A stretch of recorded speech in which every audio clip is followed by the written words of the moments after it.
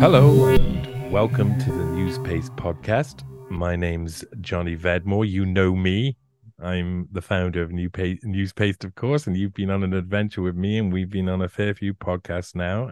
I think this is number 15, I think, and it's a very interesting one. It's one I'm looking forward to because I really, for those who can see the video of this, will see that I do have, as I like to say, a little dog in the fight. I got a little dog in the fight because I love the Beatles. The Beatles helped me learn how to play guitar, how to write music, how to sing songs, how to do it all. I mean, they were like brothers who taught me how to do the things that I wanted to do so desperately, and they were massive influence on my whole existence. Blackbird being a song that I learned very early on to schmooze the ladies with. And this is we're talking about one of the main members of the Beatles here. We're talking about John Lennon.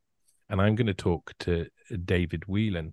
And David Whelan has a Substack, davidwhelan.substack.com, at David Whelan, and an Instagram that is very useful as well, Assassination of Lennon, or one word, which has a load of other stuff on it, which looks really intriguing about what we're going to speak about today, because we're going to speak about the misconceptions and myths surrounding the death of John Lennon by gunfire, supposedly by Mark Chapman. I'm going to learn more, and I thank you, David, for joining me today.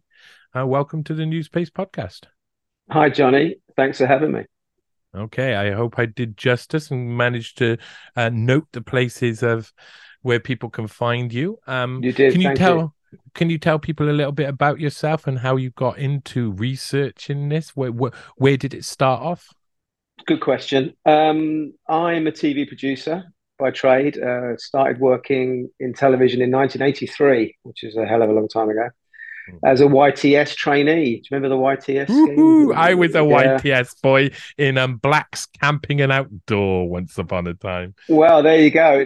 My lucky, it was incredibly lucky, was I got a YTS at Thames Television in the film department. It's lucky. Yeah. I mean, we all wanted something like that, but it's really hard to try and get those opportunities. Yeah, it was amazing, and I was, I was 17, and I was very green, and I walked in there, and it was basically the Euston Studios in London, Thames Television. It was as close as you can get to Hollywood in London, and I just couldn't believe what I was in. I knew the second I walked in there, this is an opportunity I can't blow. I have to make the most of this. And there was 15 of us who went in on the scheme, and I was the only one that thankfully was held on to do a job afterwards. And I think the only reason, Johnny, that happened wasn't because I was some kind of genius or anything like that. It was just I was just, out of all the 15, I was probably, I had the best people skills. I could talk to people and I could get on with people.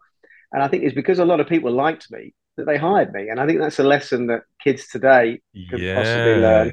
Yeah. But of course, now they're all stuck in phones and working from home in their bedrooms. I mean, keep on your train of thought there, but on that there, I'm a really like friendly person, and I mean, I'm obviously I would say there's probably a 13-year difference between you and I by the sounds of it, because when I went to do YTS, it was 1996, right? So I was 16. I don't know how much you got paid, but I got paid £45 a week for full time. 25 a week.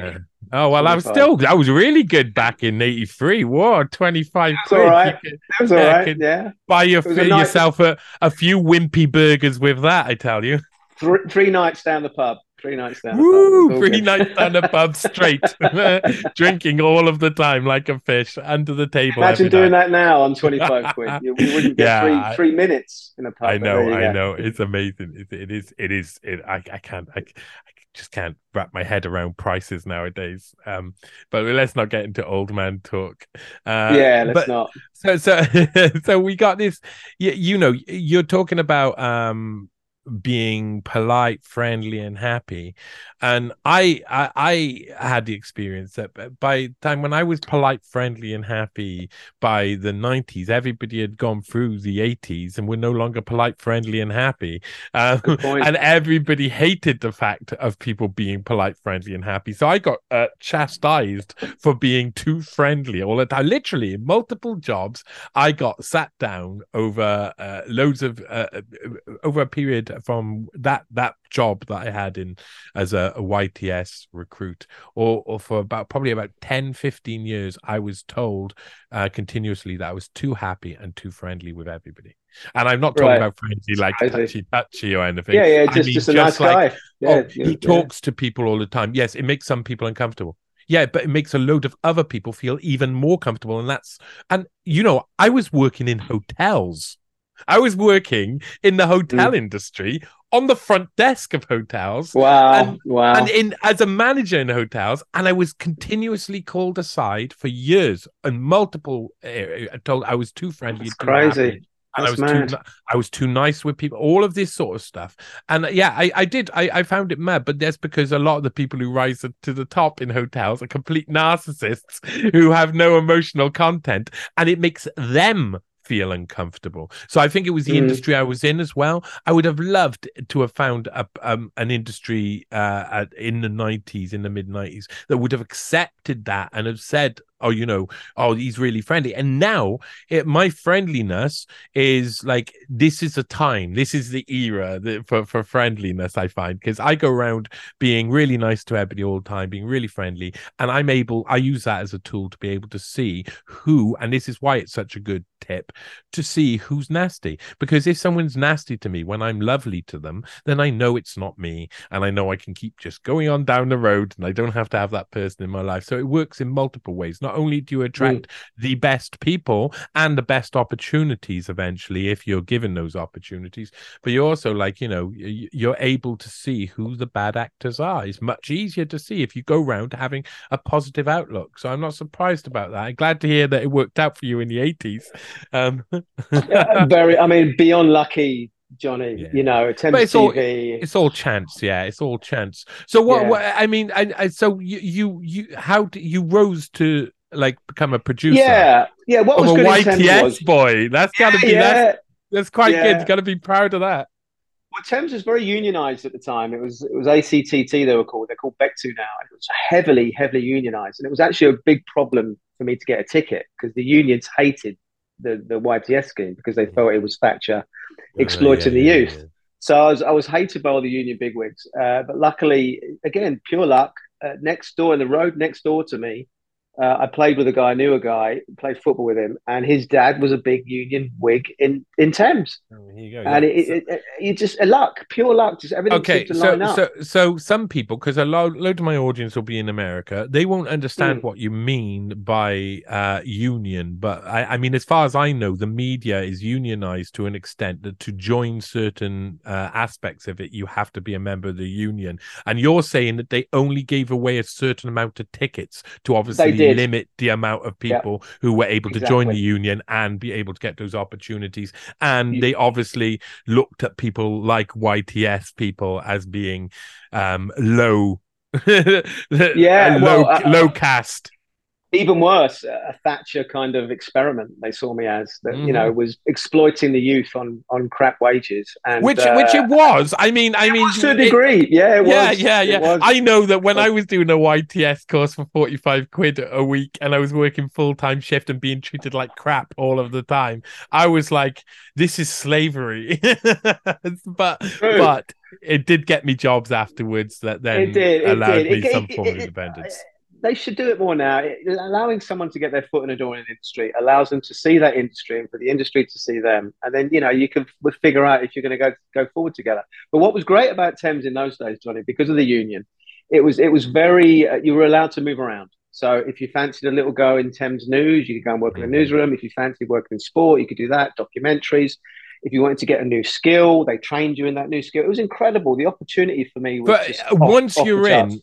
once you're in these same with the BBC. Once you're in with them, you can Mm. skip around like that internally, and Oh they nearly yeah. always employ internally. But that, of course, leads other people outside, especially now as these things become behemoth mainstream media platforms that are just devouring the truth Mm. and pumping out falsehoods. This has become such a dangerous, like these bubbles of You're power right. Yeah, where the you're right. people you're able to control the people who go in and then keep the ones you like the best just circulating around the area. So you've always got the people you trust who will do the things you want to do. So, Absolutely right, Johnny. You're dead right. But what was different then was mhm. you had at Thames a really great documentary tradition in the 70s. And when I joined in Yeah. the 80s, you had things like TVI and World in Action. Now, what's fascinating about those days, Johnny, compared to now, they wouldn't make a documentary unless it was an investigation or they had something new to say. Was Roger Cook on ITV No, back he then? was, but he was working in Central at the time, so Oh, I right, never okay. knew him in Okay. London. But yeah, He was like my hero when I was young. I like looking back on that, I can understand why I do what I do because people like that, it was just like, well, you're yeah, amazing.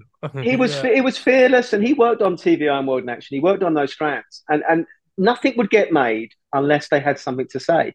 Whereas today, it's all about sexy archive, sexy music, confirm an official narrative, i.e., Jimmy Savile is a monster, Donald Yeah, Trump yeah. is this, Rupert Yeah. Murdoch is that, and it's like, yeah, we know all this. But have you got anything new? Yes. Have you got anything new to say? Yes, that's such a beautiful way to put it. And one thing I'll say about the music as well. Nowadays, especially, they use a synth and they introduce certain notes. And it's not this isn't a conspiracy. This is like what they do in movies, like Inception and stuff.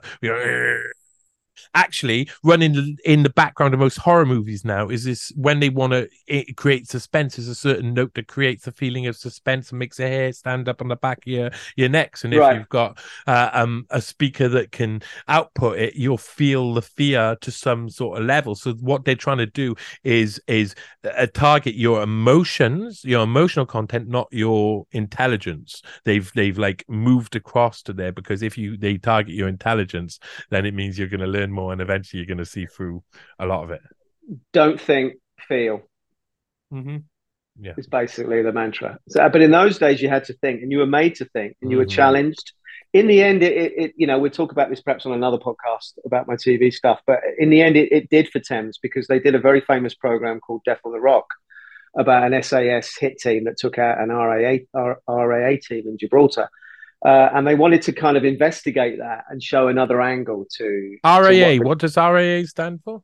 the IRA, the Oh, Independent American IRA. I Army. thought you said RRA. I couldn't No, no, work out what sorry, you said. IRA, sorry. So Oh, right. basically Okay. that's Right. that was called Death on the Rock. It was a very famous Mm-hmm. program, and Thatcher tried to stop it, and she said, "Look, if that goes out, there's going to be big trouble for you guys." And fair play to Thames TV, they put it out, and it was factual, and eventually there was an inquiry, and it was proved that it was factual. But Thatcher, after that point, changed the franchise awarding process famously, Mm-hmm. and she made it all about money and not content. And before, Thames would always get Yeah. their franchise because their content was award winning and everyone liked it. After that point, she made it about money. And then in 1992, I believe, a guy called Michael Green set up a company called Carlton, which was basically a company that just did acquisitions. They bought in rubbish Mm. from overseas. And he bid more money than Thames, and he was very into the Tory party. I think he was going out or married to a Tory MP's daughter, so he was very establishment, and they got the contract, and Thames was no more. And in Oh, 1992, Thames was wow. it was shut And down, and, and that's what, today, yeah, right. and today, there's not Okay. a brick left, not a brick left, Johnny, of Thames TV. It's Wow, they just completely I obliterated. mean, that was the power of the Tories, wasn't it? They had the problem is they had their finger in every corporate board, they had their finger right at the top levels and they could cause real big trouble all over the place, not just a little tiny bit of trouble. They could make it Mm, really bad for you. And then of course, Thatcher was such a bitter person. What a bitter witch she was. There's not many people in the world who have been so openly bitter and leaders at the same time. Actually, no, there are Yeah, loads. she won. I mean, but in a way, she took on Thames. They stared her in the face. They said, "No, there's a point of principle here. We think we've done a good journalistic job on this Mhm. documentary. It's going out. We know it's uncomfortable for the British, military and the SAS, but we're putting it out." They put it out, and Thatcher won. She changed the Yeah, rules, you and you she got won. you got to yeah you got to see that by those events that really what that is. It doesn't matter if it's Thatcher, it doesn't matter if it's Thames. That matters. What matters is that military operation that was meant to be secret gets outed, details get outed, and so they destroy the entity that outs the information so that the military can continue to do stuff Yeah, and behind the scenes and in secret. And that's not a world we want to live in, because no. trust me, for the people who say that's the world they want to live in, will eventually be black bagged. Will have suddenly disappear, and their family won't know where they are anymore, and they'll have regretted ever saying that. That's It's true. It's true. But what that taught me, Johnny, because I wasn't working on any of those programs. I was still very junior. I was basically a researcher at the time, mainly a film researcher. So but I saw the people that were making these programs. I was at the union meetings. I soaked up the culture. I soaked up the bravery. And I just thought, all right, everyone lost their living and everyone had to move on. And a lot of the older people probably never worked again. And there was talk of suicides and all sorts. It was a very dark time when Thames lost their franchise. But for me, it was a springboard to other things, which was great. But I remember thinking, okay, Thames is gone, but we can all look ourselves in the mirror and say, that we did the right thing. We tried yeah. to do the right thing, and all right, we lost that battle, but there's other battles to come. So that was for me a very big moral compass kind of setting for me. And the next big thing that Mm. happened just before Thames lost his franchise was the Oliver Stone JFK film Oh in man! Well, 1991.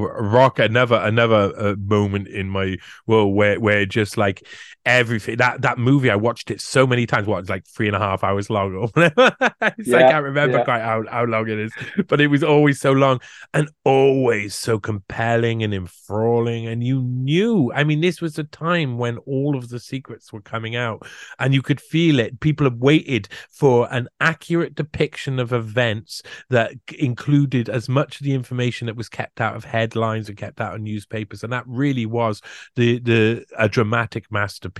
The people involved in it, Joe Pesci's performance in it. I mean, everybody's in it. Kevin Bacon's in it. Even makes a Yeah, quick appearance. Like, it's everybody's in it.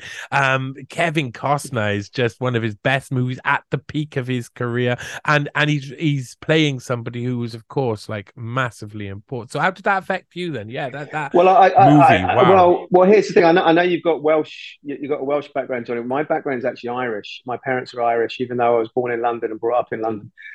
So JFK, when I was brought up by a single mother, and she sent me home to Ireland in the summer holidays, and often in an Irish house, you'd see three pictures on the wall. You'd see Jesus, the Pope, and JFK.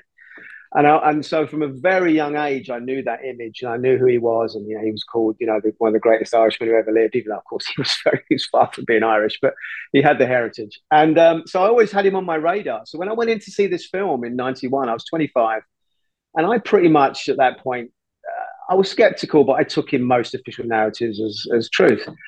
And I came out because I knew a lot about his life, and I thought I did. And when I came out of that film, that was it. It's a cliche, but that was my red pill moment. I thought, oh my God, if they could do this, if they could pull this off, kill the most, important man on the planet and do it in broad daylight and get away with it, what else can they do? What else have they done since that point? And of course, JFK then leads into RFK and MLK and Malcolm X. And once you start reading up on all those assassinations that were obviously all bunched together, you think, oh my God, this is, there's almost an assassination industry going on here. There's a thread throughout Mm. all of them. And the thread is, as you said earlier, the military industrial complex and the intelligence agencies. And they're Uh, protecting, their control. yeah, and how do you feel? I mean, I winced a little bit. People who watch body language could rewind, or facial like tells could rewind that then and see that when you said RFK, my face went like a little bit, just a little flinch in my eyes there, because it makes me think of RFK Jr. today and the road that we're heading towards. And like, it's like some of it is I just don't want to look. I just don't want to look at the screen because it feels like it's happening again. It feels like we're repeating history over and over again. And they have proven that the assassination cover up is one of the biggest tools. Big events cover up, really amazing tools for solidifying control and manipulating the masses. And I don't I even know that the world has changed, and the ability for them to keep information hidden for long enough has changed. Like I say to people, for to understand like something like Kennedy, the assassination of Kennedy, it had to be like 30 years before people really truly understood. And that statement could be said, like, you know, it happened in 63, and it's what, 92 the movie comes out that really opens up people's eyes, and then people start actually looking into it, and it's the rolling ball. And then that takes a long time. Back then you could keep a cover up going for 30 years, and nowadays that's a lot less, but that's not going to stop them doing Well, there was, yeah, assassinations. it's not, but there was a lot of pioneering researchers in the sort of mid to late 60s, people like Mark Lane and stuff, who were trying to get the truth out. But with getting back to what I said about the main online earlier and breaking my Lennon story, it only really got traction with the JFK truth once that Oliver Stone film came out into the mainstream, and people went, "Oh my God, this is." Yeah, you have to. It's so easy to control a story that hasn't broken into the mainstream, because it just, as you said earlier, you know, when we were talking off mic, it just gets sidelined, and it gets strangled at birth, and it gets just covered up and swept under the carpet. It's very easy to do. But of course, once you start playing with the mainstream, as Oliver Stone did, then there's a great payback there. You know, Oliver was, a pariah in Hollywood pretty much ever since. His career was, I mean, Wall Street, Platoon, JFK. After JFK, his career, if there was a chart, you could see it. It started to go downhill, and his projects became more and more difficult to get off the ground. And he was, he was blackballed. And so, what an amazing man to do that. But for me, the JFK awakening, let's call it that, was something that just made me from that point onwards always skeptical about anything I was told. It was a very useful tool to guide me in the oncoming years. And with regards to the Lennon project that I've been involved with now for the last 3 years, I mean, I was only 14 when John Lennon died. And I've got to be honest with you, Johnny, he meant nothing to me. I barely knew who the Beatles were. I think there was a thing called Stars on 45, the Beatles. That was probably about as much as I knew about it. It was some trashy Beatles dance So you're compilation thing. talking what, like 1980, 1981 you're talking about here? Yeah, so I was into Isn't it ecstasy, the amazing? Yeah, Jam. yeah, I of didn't course. care Isn't it about. amazing how 11 years go by and the whole thing, like people, they've had so much of it pumped into them that the next generation to come up rejects it so hard that they just don't bother with it. They just like, oh, that's just irrelevant to me. That's what my mum did. That's what my Yeah, dad did. And why would I want to care when there's bloody Roxy music? you're right, Johnny. I mean, eventually it comes around, and you realise that Dylan Yeah. was a genius and the Beatles were geniuses. As you get older, you realise, oh my God, I was You wrong to realize dismiss that these people. that every single artist you were listening to that were inspiring to you were inspired themselves by the Beatles and taught in many ways, including production. People don't understand it. Like you go into in music production, which I've done, not always amazing and not and sometimes really well. But it's a really hard job. That's a really hard to bring sound out, to record. Back then they were recording on a 4-track, and they were recording 16 to 20 instruments, and they were multi-track and looping them around and having to use slow down tape to get it perfect, because they're using like old school methods. What they did was just extraordinary. They'd record 4 instruments, put it down to a track, and then start recording the next 3 tracks that they had spare next to that original track, and then they take those 7 instruments and they put it down to 1 track, and they start recording it. And that sort of extraordinary method like built the way this is something I want to express as a Beatles fan who, as speaking about it. Me, I want to cry. They've been such a like an important part of my life in many ways, and I've had a weird journey. Like Paul McCartney. When I look at Paul McCartney, I'm like, he was one of my biggest inspirations for songwriting. I loved Wings as well. All of his solo stuff up until about the Sound of Wings, I think it's called, about 1981, around then when it just like he became like really trite. I don't know what you'd call it. All his music was He like, lost oh, it. He lost it. He yeah, lost yeah, his yeah, yeah. mojo. Yeah. All these guys, They all do. they created nearly all of the methods that led to modern music production. Nearly everything was done by the Beatles. Every person around at the time who were making music looked at the Beatles and were like, oh my God, that's like the technological future. And we can't even get close to working out. So it was their processes inspired all the young musicians around today. So you had then like the production techniques of people like Pink Floyd and stuff that came soon afterwards. I mean, if you listen to Pink Floyd, early Pink Floyd at the same time as like the Beatles, I got a bike, you can ride it if you like, and it's all like, it's hard to listen to at times. It's tinny. The recordings are like all right, but it's just like they're really concentrating on being completely off their head and psychedelic. But then you go into the latest, it's amazing because those techniques had been, when I mentioned Roxy Music earlier, I mentioned it because like 1973, 1974, Roxy Music has sounded like a band from the 90s, like from the late 80s, early 90s. Their sound is so smooth. Their recordings are so crisp. The way they're producing their work only could be possible because the Beatles did everything they did. Because John Lennon and Paul McCartney, George Harrison to a lesser extent, he was much more about, his guitar and his ability to link up songs and to like write the middle sections. That really made the Beatles.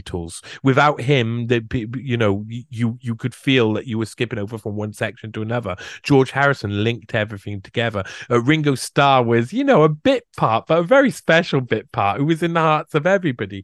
But Paul McCartney and John Lennon were the guys who were really, really strict about the recording. Paul McCartney, yeah, he was really good. John Lennon was like, he was like Hitler when it come down to production. He was like genius. He was screaming at people in the recording studio when he was doing his solo work because he wanted perfection. He wanted to get the sound, what they did for music, for the music that followed, for the music that you completely and utterly fell for in your youth, that even though we can't see it and we don't understand it, later on we understand that the Beatles were behind every single part of it.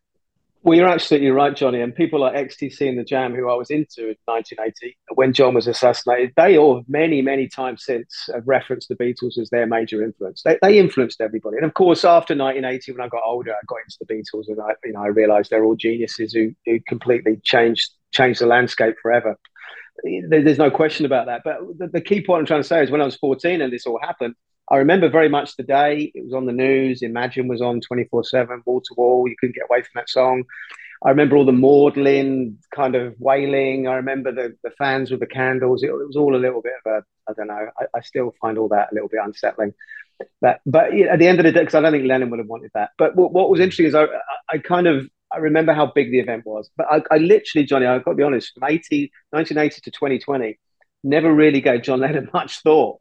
I always heard rumors that, Chapman might be this, Chapman might be that, or a slightly dodgy murder. But I was kind of such a JFK geek. I kind of, because that's such a massive rabbit hole, the JFK assassination. I've read about 30 books.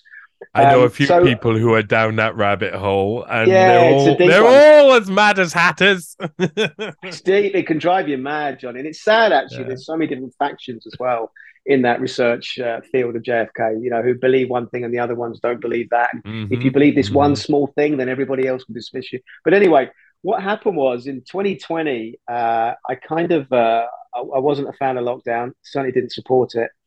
But I will say one thing about lockdown. It did allow me was it March 2020 when it happened? It allowed me to kind of draw breath for a minute, and I kind of parked all the projects that I was developing. some that I shouldn't have been developing. And I kind, you get drawn into these things and you do it as favors for people. And I remember March 2020, I kind of looked at my slate and I just thought, you know what, I don't really want to be doing any of this. So I kind of Mm. I cut a lot of ties and I moved on from a lot of projects. I got rid of a lot of dead wood. Let's put it that way. And I felt quite liberated, to be honest with you. And I had a bit of space to breathe. I didn't feel I had to go out and do a lot of stuff. And I've got to be honest, even though I thought lockdown was a tyranny, for me that one aspect of it was helpful. And the next thing that happened was, I think it was probably April 2020. I was out walking the dog, literally just walking the dog, listening to a podcast about JFK, Black Ops Radio, quite a famous, well-established JFK podcast. And I was listening to that, and I was listening to a guy called Jim DiEugenio on there, who's one of the most well-known JFK researchers, also MLK and Malcolm X researchers as well. But anyway, I was listening, and he was talking about JFK. And then someone mentioned on this podcast that the doorman at the Dakota when John Lennon was murdered might have been a Cuban, ex-Cuban, far-right CIA kind of assassin kind of thing. I just thought, wow, that just sounds bizarre. How the hell could I've missed that? So I literally just went home after the walk, Johnny, and I sat down at the computer and I started to dig and Google. And I know that's only one layer of truth, Google. So I knew I had to go deeper than that. And the deeper I went, Johnny, the more I realized, hang on a minute, none of this actually makes sense. Because of my research background at Thames, and I probably have OCD, and I just once I get my teeth into something, I just can't stop. And I just started to get I used to go deeper and deeper and deeper. And I just thought, there's no detail here. There's a lot of when, there's a lot of where, but there's no how. No real specific detail about how, and there's no specific detail that makes sense about why this event happened. And that troubled me. And the more I dug, I started to buy a lot of books. I started to read the books. And again, they were all contradictory and they were all very light on detail. And I started to get really, really suspicious. And I just thought, you know what? I've got time here. I don't know how long this lockdown crap's going to last. So I'll just keep going, which is brilliant. It allowed me to do that. And then it all just started to unravel. And I think probably at this point, it might be wise for me to tell everyone who don't know the case too well what the official narrative is, and then perhaps we can jump off and talk about what I discovered. So That is that a sounds good like a plan? good idea. That sounds like a good idea. So, but just before you do that, I'll give you how I felt about the whole thing because, Yeah, please do. because my mum was a deep Beatles fan. I actually through my teenage years, maybe from about 11, I'd say, till about 17, 16, 17, probably about the time my mum and dad started having a divorce. Really, I just around that time as well. It's just like that period when your brain changes and you have to be rebellious.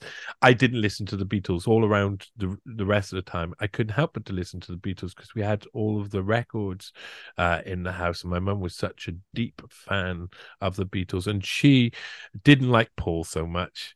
She Right. she they've all got their favorites, but she Oh was yeah. really like really didn't like him. She didn't like him. Partly it's weird. It's partly because she loved reading newspapers and MSM stuff so much, watching MSM stuff so much, and they just treat him as amazing, and then like go into gossip about Paul McCartney, and I think it just leaves everybody to being like, I don't want to know anything more about him. Thank you very much. Overexposed in a way, wasn't Yeah, he? Yeah. and I think that's kind of maybe on purpose, and I think he was brought in by the establishment in many Oh ways, and yeah. Oh yeah. Every man, if establishment, yeah, every yeah, man, yeah, for yeah, and sure. it feels distasteful. I saw McCartney live, and like I say, I have been like, it's for me, if I'm going to say for Beatles, for music for the actual songs that came afterwards and the music that they imported into the Beatles.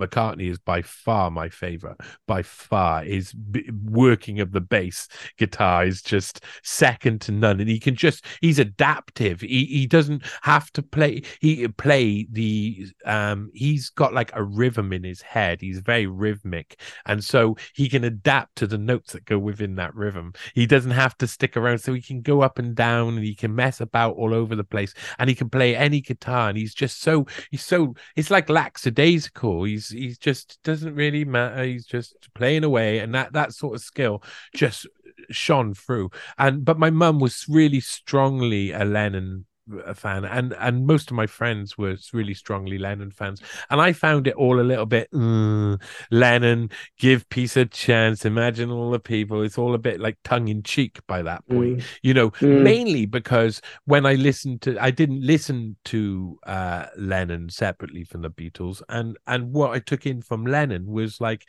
all of these sort of like airy fairy dreamy Yoko Ono stuff that just didn't like Mm. connect with me at all. No. And I was just Yeah. like, Yeah. it's all pretentious, it's all this, all that. Yeah. In a sense, now I've gone down a road where I look at it and I go, oh man, I understand exactly why he was doing that, exactly why he didn't want to be a part of the system. And they didn't show us all of the more important stuff. When you hear him actually speaking in depth about what's going on in the world, he is a genius. He is a Yeah. genius. It's like he can For sure. apply what he understands in music and how it works to how the rhythm of life goes as well, and how to, he could see through stuff and explain it to people. That was a thing that's so dangerous for the establishment at the time. And the more I heard of Lennon speaking, the more I was like blown away. I was like, why have I never heard this before? Why have I never, every time he's always saying silly stuff, mixing words around back in the Beatles days and saying like Yeah, testing words and but stuff. also Johnny in the Beatles days. Remember, he was a guy who was constantly criticizing religion bravely. I think at the Mm-hmm. time, he was calling out religion and the hypocrisy of religion at the time, and the religion's connection to Oh, the establishment and to the military. So Lennon was the first to do that. He called out the Vietnam War. mm-hmm. To his own detriment, and he also called it. He made that famous quote about the Beatles being bigger than Jesus. So he was talking about religion and culture in a very brave way. And what he did in the '70s, early '70s, he was very much into Northern Ireland, and he was very close to his Irish roots. In fact, if you listen to some Beatles people who knew them at the time, friends of the Beatles, a lot of the Beatles when they were younger actually considered themselves Irish because George Mm-hmm. and Paul and John all have Irish Oh, backgrounds. hey. For one day, work that I have been researching for donkey's years now will surface about something, and it is part of it is related, like one of the biggest events in history, and I think I've got the answer to, and a lot of it revolves around Liverpool. And if you look Cool. in 1840, 1813, 1840, 1850 Liverpool, you've got this place that suddenly gets this influx of Irish immigrants from the famine in Ireland, all come in all at the same time, and it increases the size of an already big Liverpool, because Liverpool was the main shipping port out of the Yeah, UK yeah. at that point, in like the 1840s especially, Mm, and they this influx of Irish immigrants boosted the size of Liverpool and the population of Liverpool by 50%, and suddenly there was loads of Irish kids running around without shoes on trying to steal everything from everybody because they had nothing, and like this amazing scene. If you set the scene of what Liverpool was like there, it was like this rampant ground where the Irish people had been dumped after policies had been implemented to basically force starvation upon their country by the British government. And what happened was they were kept in a kind of camp. Liverpool become this weird camp where you could, like, they could pick up these kids, stick a rope around their leg, stick a sticker on the rope, and sell them off to the ships. And so these kids will then go, Irish kids who had no hope, massive families, were sold off to the ships by the time they're 13, 14, and have no connection to what it's like to really be Irish because they got basically no memory of anything but struggle. And then the struggle itself became what it meant to be Irish. That's what I think happened during that period, is that the struggle itself, and that came out in the character of the Irish people. So the people who were in Liverpool by the time in the 1960s, they knew that they were different from the English. They knew they had this massive influence, and they did. And it's everything: music, accent, character. Well Character said. is Well you said, Johnny. go Well up said. to You've nailed it. Liverpool. It was my first time in Liverpool was just I've never been to a city, and I say I've been loads of places, all right, and I'm not saying this half-heartedly. I have not been to a city which is so loving, welcoming, where the people are just so special. They're not like nothing else around Britain, like nothing else. It got close bits of it in the valleys and Cardiff, and I think similar background of industry and stuff like that. But Liverpool is a special place with a special breed of people, and they are inextricably linked to a history of Ireland and Irish history, and I think the people there know it and they feel it. So I can understand. I wanted to interject there because No, it's it's really brilliant. important to understand, like It's important. Irish and Liverpool is almost the same thing. Yeah, and that's where the Beatles came from, Johnny. That was very well put. And you're right. John and Paul and George knew this, and it was in their DNA. They all had Irish members of the family. And I think what Lennon did in the '70s with Irish republicanism. He wrote songs, he attended concerts. But what he started to also do in the mid '70s is he started to attack Richard Nixon, who was trying to get him deported through, FBI tails and all kinds of things. It was, Men in Black were on his tail. I've spoken to many people who knew Lennon at the time, and it was literally phone tapping, Men in Black, a lot of intimidation. So, but John fought that, and then obviously when Nixon fell at Watergate, John was in the front row, laughing his head off at Nixon. That Nixon Lennon hatred of each other is the key to unlocking John Lennon's assassination, because Nixon and Reagan were very close, very tight. When Nixon went down in Watergate, the first person he spoke to on the phone was Reagan. When Reagan won the nomination, first person he spoke to was Nixon. Nixon and Reagan were like that. They were very, very tight. And John took on a very powerful, dark, evil man when he took on Richard Nixon. And I'm not going to reveal it until my book comes out, but there is a very clear link to the people that I believe that was behind John Lennon's assassination and Richard Nixon. A link that's irrefutable. Well, that's intriguing. I'd like to talk. I'd like to talk to Dr. Lee about this. I've been on a podcast a few times talking about the Pottinger pieces recently, and she talks in glowing terms about Nixon and Reagan.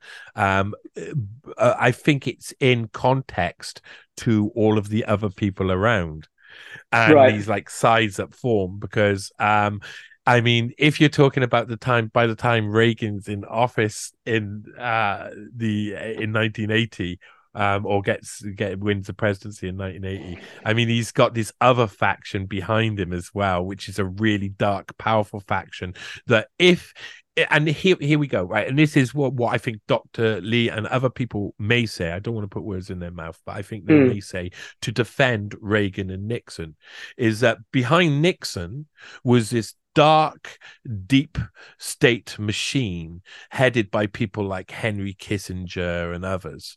And then behind Reagan was this dark, deep state machine headed by George H.W. Bush and others. And Rumsfeld, these guys... Cheney. Yeah, these guys were were chosen awkwardly as the front people for an ideology that they didn't necessarily agree with, the Mm. but was in bed with, because it suited all of their ends in many different ways. And that Yeah, the Reagan for sure. Yeah, Reagan yeah, for sure. Reagan, yeah. he And didn't have the Nixon, I intelligence, to be can't honest. see, I can't. But this is what I'm giving. I'm giving the argument of what I think other people who are defensive of Reagan and Nixon may say in this regard Mm, is that yeah. the two that in a sense, Reagan and Nixon's underlings were the ones who had the power of assassination, and it suited them to use that power while these guys were in office, because they would definitely get away with it Mm. because these Well, guys I are in think, office. yeah, I think Nixon, it's been well documented, was possibly behind the Allende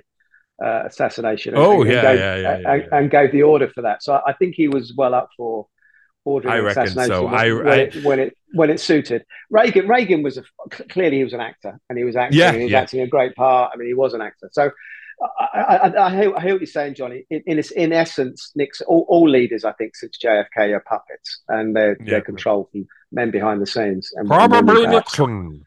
Yeah, and I wasn't looking for Nixon, by the way. Oh, Yeah, I didn't go sorry. in with any no worries. I didn't go with any sort of preconceived. It must be Nixon.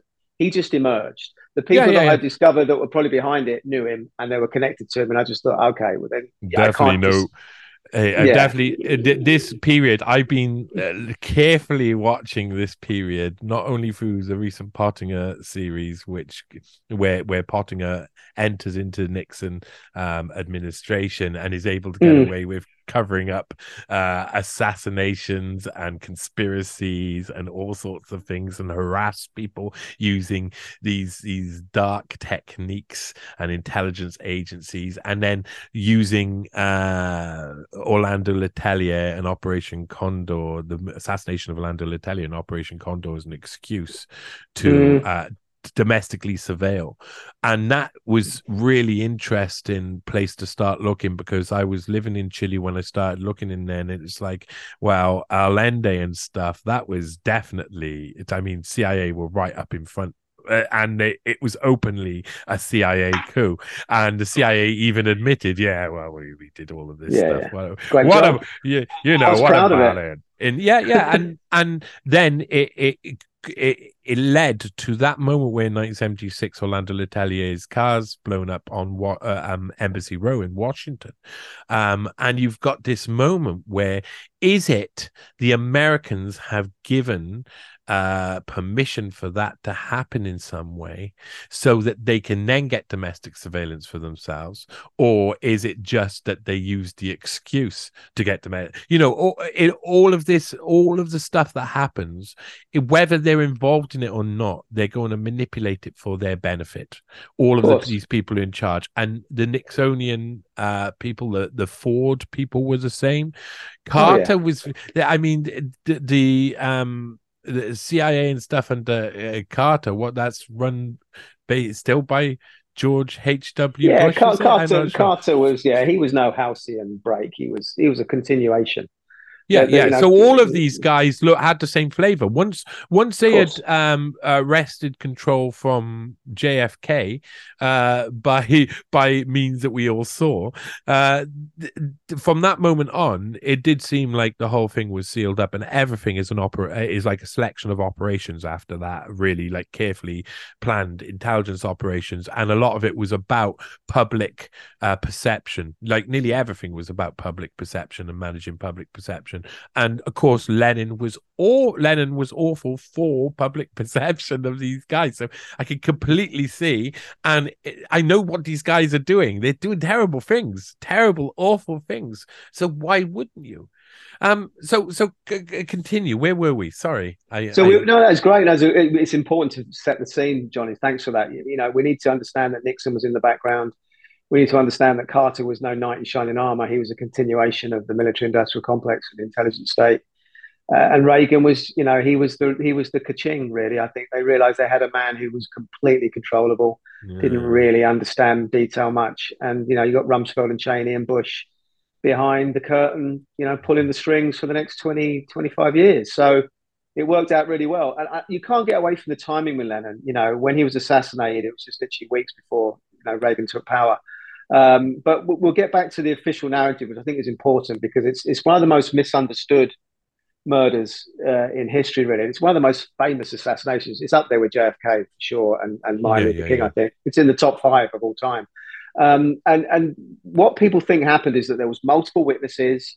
If there was anything nefarious, Yoko would have seen it because she was with John, and it was an open and shut case. The guy who did it, everyone saw him do it, and he admitted he did it. He got arrested. He's so horrible. We must never mention his name again. It's an Yeah. open and shut case. Why are you digging up this past? But when you actually get into the facts of it, it's just not like that at all. So the official narrative, Johnny, I think the thing that your listeners or viewers need to get their head around is they have to get the geography right. So what you've got in the Dakota, which is this big Gothic building that John and Yoko lived in, you've got a driveway which was used originally for horse and cart, and it's kind of cobbled. At the end of the driveway is an iron gate, but before you get to that iron gate, you've got a door on the right as you face it, which has got a little kind of glass vestibule porch area. That's called the vestibule. On the opposite side of that in the driveway, you've got a alcove and a lift that goes down to the basement. So that's the geography. And obviously at the front of at the head of the driveway is the pavement, is the sidewalk.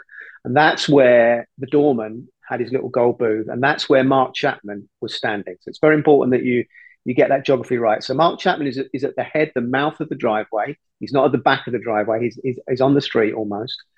And he's standing near the gold booth on the left-hand side at 10:45 on the 8th of December, 1980, waiting to assassinate John Lennon from what he has described as a compulsion, as a runaway train, as something that he had to do. So Mm. John and Yoko at this point, earlier in the day, I won't get into all the signing the album earlier and stuff like that. Let's just get to the specifics of the murder. John and Yoko were recording a Yoko song called Walking on Thin Ice that night at a recording studio in New York. Around about sort of 10:30, John says to the producer, I want to go to a diner and have some food before I go home to the Dakota to sleep for the night. So they leave the recording studio, but for some reason they don't stop off at the diner. Now, the diner is actually on the way home from the recording studio to the Dakota, but for some reason, which I'll get into later, they don't do that. So they turn up right on time, 10:45, outside the Dakota in a grey long limo. So they pull up outside the Dakota. This is the official narrative, by the way. I'll completely obliterate this shortly. Yoko gets out first. She starts walking down the driveway, past Mark Chapman, past the doorman, and is walking over to the end at the right to the vestibule doors, which lead up some stairs into the Dakota lobby. Through that lobby, you've got some concierge offices behind the sort of desk lobby area on the left, and beyond that, you've got the apartments, which the concierge, sorry, a guy called Jay Hastings, buzzes you through into your apartments. So Yoko's heading towards the Dakota vestibule, up the stairs into the lobby. Behind her, round about sort of 10, 15, 20 feet, it varies a lot according to who you listen to. John gets out of the limo. John walks past Chapman, following his wife, who's way ahead. He looks at Chapman. Chapman looks at him. John walks past Chapman. And now this is according to Chapman and the NYPD and the DA's office. So this is the official narrative. When he's about 20, 25 feet away from Chapman and he's very near the vestibule doors, Mark Chapman gets out a gun and shoots John with 5 bullets from a 5-bullet revolver .38 gun. So it's a chamber. So it's bang. It's not automatic. So it's bang, bang, bang, bang. So he has to wait a split second before each shot. He says he shoots John with 5 bullets, and Mark Chapman says to this day he's never wavered. He thinks he shot John 4 times in the back.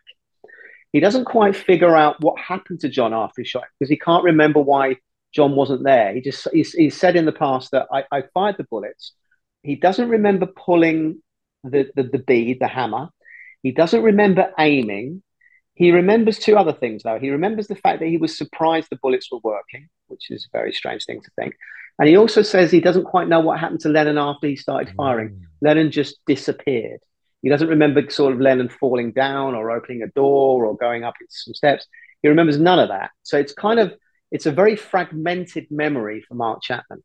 So what you've got in that driveway, you've got Mark Chapman doing this apparent event. You've got the doorman who's there, a guy called Jose Padermo, who we'll get into shortly, who was the alleged Cuban Bay of Pigs CIA guy, which he wasn't, by the way. But We'll get into him shortly. You've got a concierge called Jay Hastings who's in the Dakota in the lobby area where Lennon and Yoko are heading to. Now, he's got a window that's open that's behind the vestibule doors in the Dakota driveway. So he can hear stuff going on, which is very important. So he's kind of an audio witness.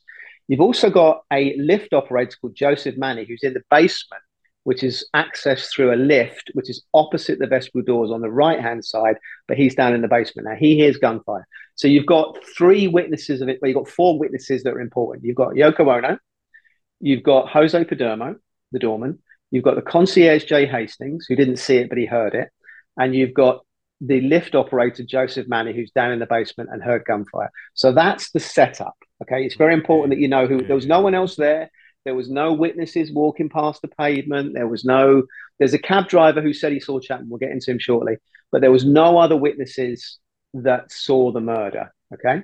Now, what's really interesting about this is, according to the statement and Chapman's statement, and according to the NYPD and the official narrative, when John was struck with these four bullets in his back, apparently hollow point bullets. It's very important that Chapman, the DA's office, and the NYPD all say he was using hollow point bullets. They've said it for 42 years.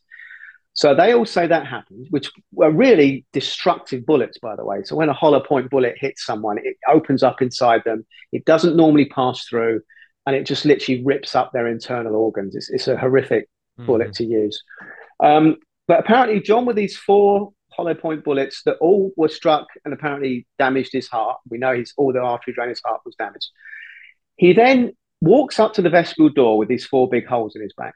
He pulls open the vestibule door.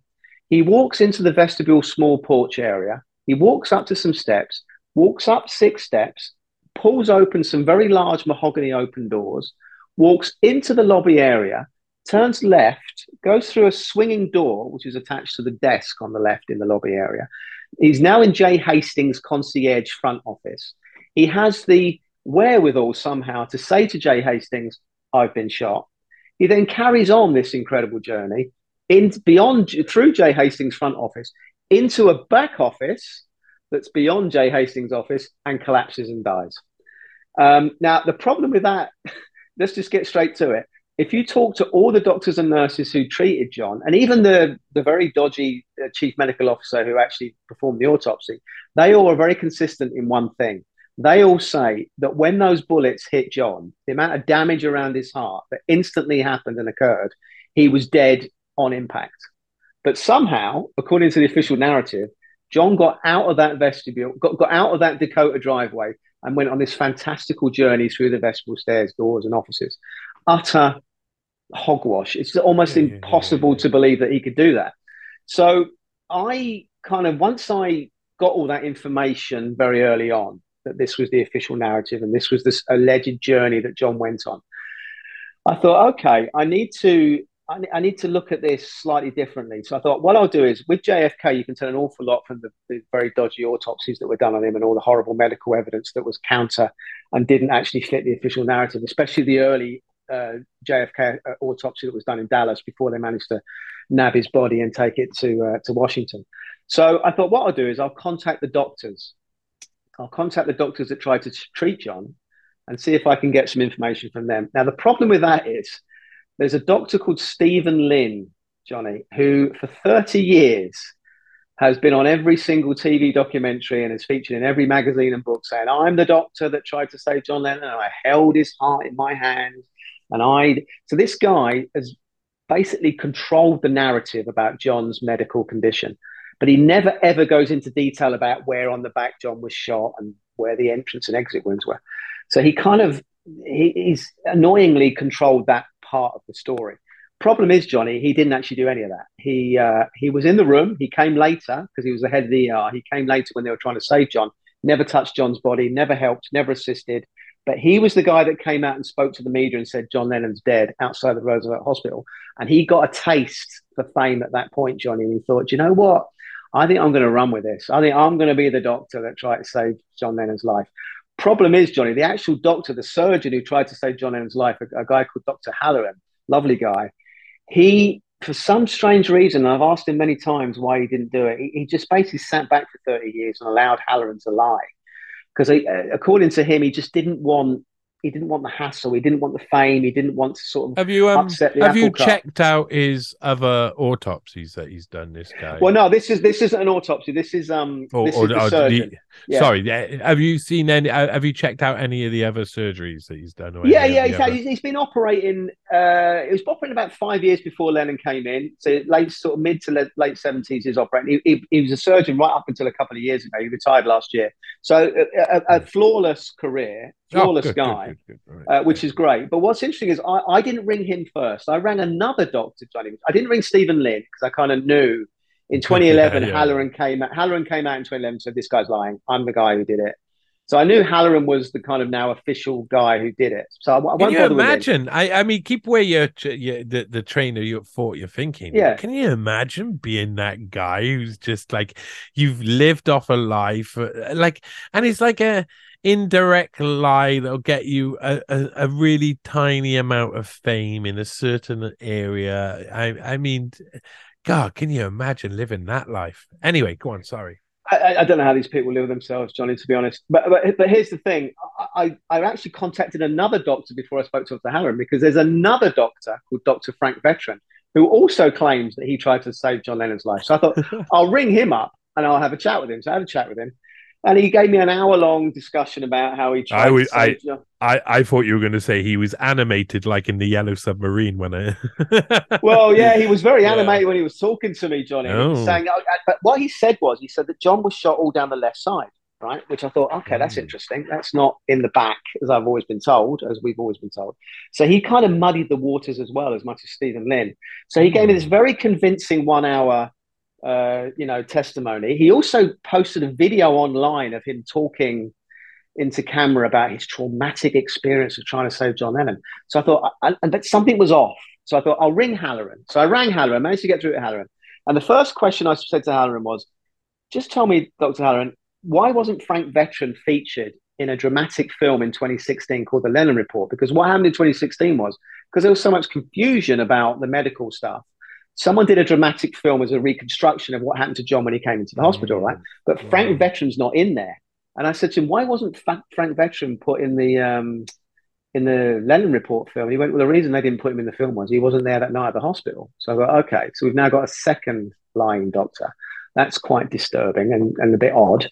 There was also another doctor, a guy called Happens a lot Richard. in these Oh parts. yeah, Tony. it does. Well, you got a doctor called Richard Marks who did help out, but he also embellished his part in it. He said he held John's heart in his hand. So you've kind of got three line doctors. But anyway, I got to Halloran eventually. And the first thing I said to Halloran was, this is very early on in my investigation. I said, so just tell me again, Dr. Halloran, where John was shot in the back. You know, what part of his back was he shot? And he went, he wasn't shot in his back. And I just remember that it was that one moment where I knew my life was about to change. And I went, what do you Mm. mean? He said, well, he was shot in his front, above his heart, 4 bullets in a very tight grouping. Fuck. Uh, and and I said, how sure are you of this? And he went, well, I'm completely sure because 3 bullets came out of his back and 1 bullet stayed in. So the fact that 4 went in the front and 3 came out the back means you can't say that they got confused with the entrance and exit wounds. Yeah, yeah, but it's not only that. I mean, you don't you don't fire 4 rounds or 5 rounds from a revolver and get a tight grouping without a lot of practice. A But do you lot know what he of said, Johnny? practice. Do you know what he said to me when I said that Yeah, to him? go I on. Go said on. Chapman was 25 feet behind him. He said not even a Oh Navy fuck! SEAL could No, do that. no, no, Not no, even a no, Navy no. SEAL. Even if John turned There's just around, no way. There's just no way. That is insane. Yeah. it is insane. So he was shot from the front. And the next thing I sort of said to him was, well, is there anybody else who can corroborate what you're saying? He said, yeah, there was 2 nurses that helped me try and save John's life, Deatra Sato and Barbara Camera. They were featured in the Lennon Report film. Give them a call. So I rang the nurses up and I said, right, tell me the story. They said, okay, Deatra Sato was the first one on the scene with Halloran when John came in. They cut his clothes off, as you do. They turned him. So they looked at the 4 in the front. They looked at the 3 on the back. They had his body. His body was pretty much naked, so they could check whether there were any other wounds. They said there were no other wounds. 4 front, 3 back, upper left chest. They started to work on him. Barbara Camera then came in to help assist. She saw the 4 in the front as well.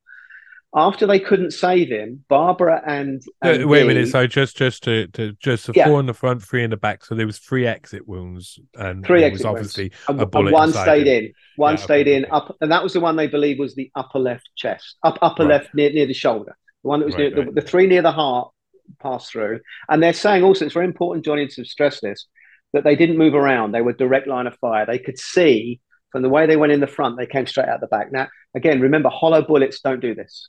Hollow bullets stay in. They don't. They're designed not to pass through a person. But for some reason, three of these bullets passed through John. So I said to Barbara and Dee, okay, what did you do next? He said, well, after we couldn't save him, it was our job to wash John and to shroud him. So they took his body to another room. They washed him very respectfully and they shrouded him very respectfully. And this gave them another chance to see John's wounds close up. And they checked his whole body. They washed his whole body. So they knew for sure there were no other wounds in his back or lower back or leg or arms, just those four wounds in the front, three out the back. Once he was shrouded, then another very strange thing happened. The chief medical officer at the time, a guy called Elliot Gross, a very dubious man who's been accused multiple times of falsifying autopsies, he turns up that night. Now, what's weird about that, Johnny, is he was going to get the body a few hours later at the medical office, right, to do the autopsy. So him turning up at a hospital to look at the wounds, look at John's wounds, was completely unheard of. The nurses said they just literally couldn't believe he was who he said he was because they'd never seen this happen before. And they were saying, well, what are you doing here? He said, well, I want to see the wounds. Take off his shroud. I want you to rip all his shrouds off and I want you to sit him up. I want to get a close look at his wounds, which is a really, really weird and suspicious thing to do. So they argued with this guy for 10 minutes and said, look, this is disrespectful. You're going to get the body in the morning. Why do you need to see the wounds now? But he was in a real hurry to see the wounds. So he insisted that they cut the shroud off. They sat John up. I don't want to get gory here, but they said John started to bleed out again, which made them very angry. What Gross then did was he walked around the bed, just looking at John's front and exit wounds, saying nothing at this point, just observing. Then he walks out. And then they had to wash John again, shroud him again, and they were absolutely furious. But what that did, Johnny, was it allowed them to see John's wounds again, twice, close up. So these nurses are adamant. There's just no doubt in their There's mind no about one where else John. who would have seen closer. Yeah. Yeah. These two nurses are still alive, and they still can't believe why the whole world thinks the opposite. They feel kind of isolated and angry that no one's listening to them because I There's mentioned that loads of Lennon these people throughout history, scattered throughout these cover-ups, who are for just sure. like without, and of course they must be very scared for a lot of their life about saying anything, because of course it only takes one add one to get to the two. This is true, and what's interesting, Johnny, is they kind of you know they they, they kind of when the Lennon report came out, they thought, oh great, this film's happening and it's a drama and we can have some input, and they did have input, and the producer spoke to Hannah and the nurses, and they read the script. They went, hang on a minute, the script's wrong. The script says he was shot in the back. It's wrong. He was shot in the front, and they all sort of had this slanging match with the producers for ages. And the writer came in the room, and the writer said to them, well, we're going with the back. And they said, why? He said, well, that's what Wikipedia says. And Oh my god. the nurses came out with this great quote. They said, well, Wikipedia wasn't in the room that night when we tried to save John Lennon. So how the hell does Wikipedia know? Which is a great line. No, But that's a yeah, real shot, man. That's a real shot.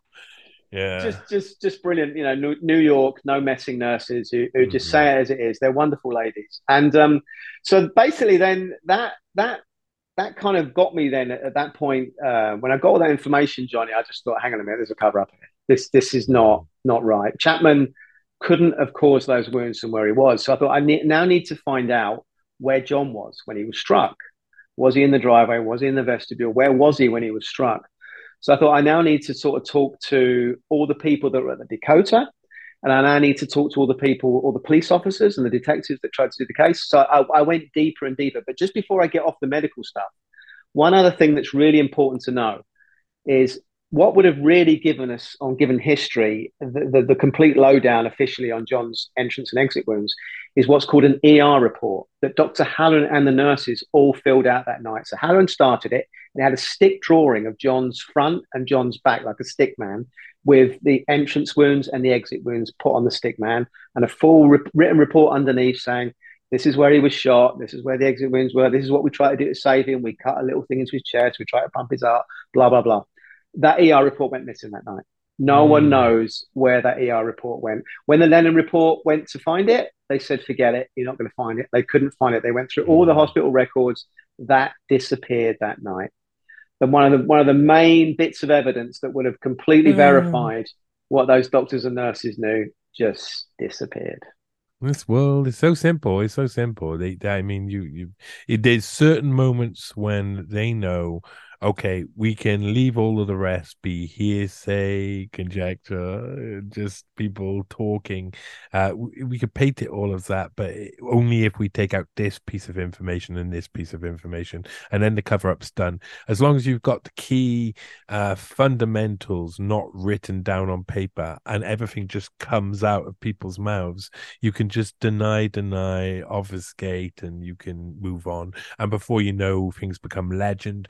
And if it does get too hot, each time it gets hot, you just implant a load of fake information onto the scene. You push in a load of people who are going to promote different ideas that are kind of like got all of the facts there, but a little bit of detail here and there that's just gonna, skewer the facts forever, because or obscure the facts forever.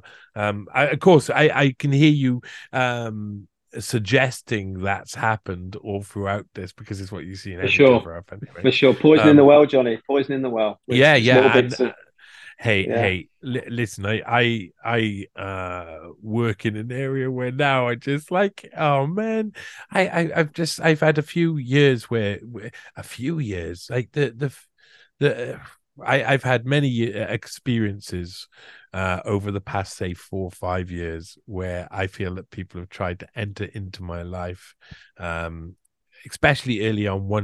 One experience before I got into the Epstein case with a random Mexican. I live in Wales. I mean, Mexicans stand out when you live in Wales. Yeah, I bet.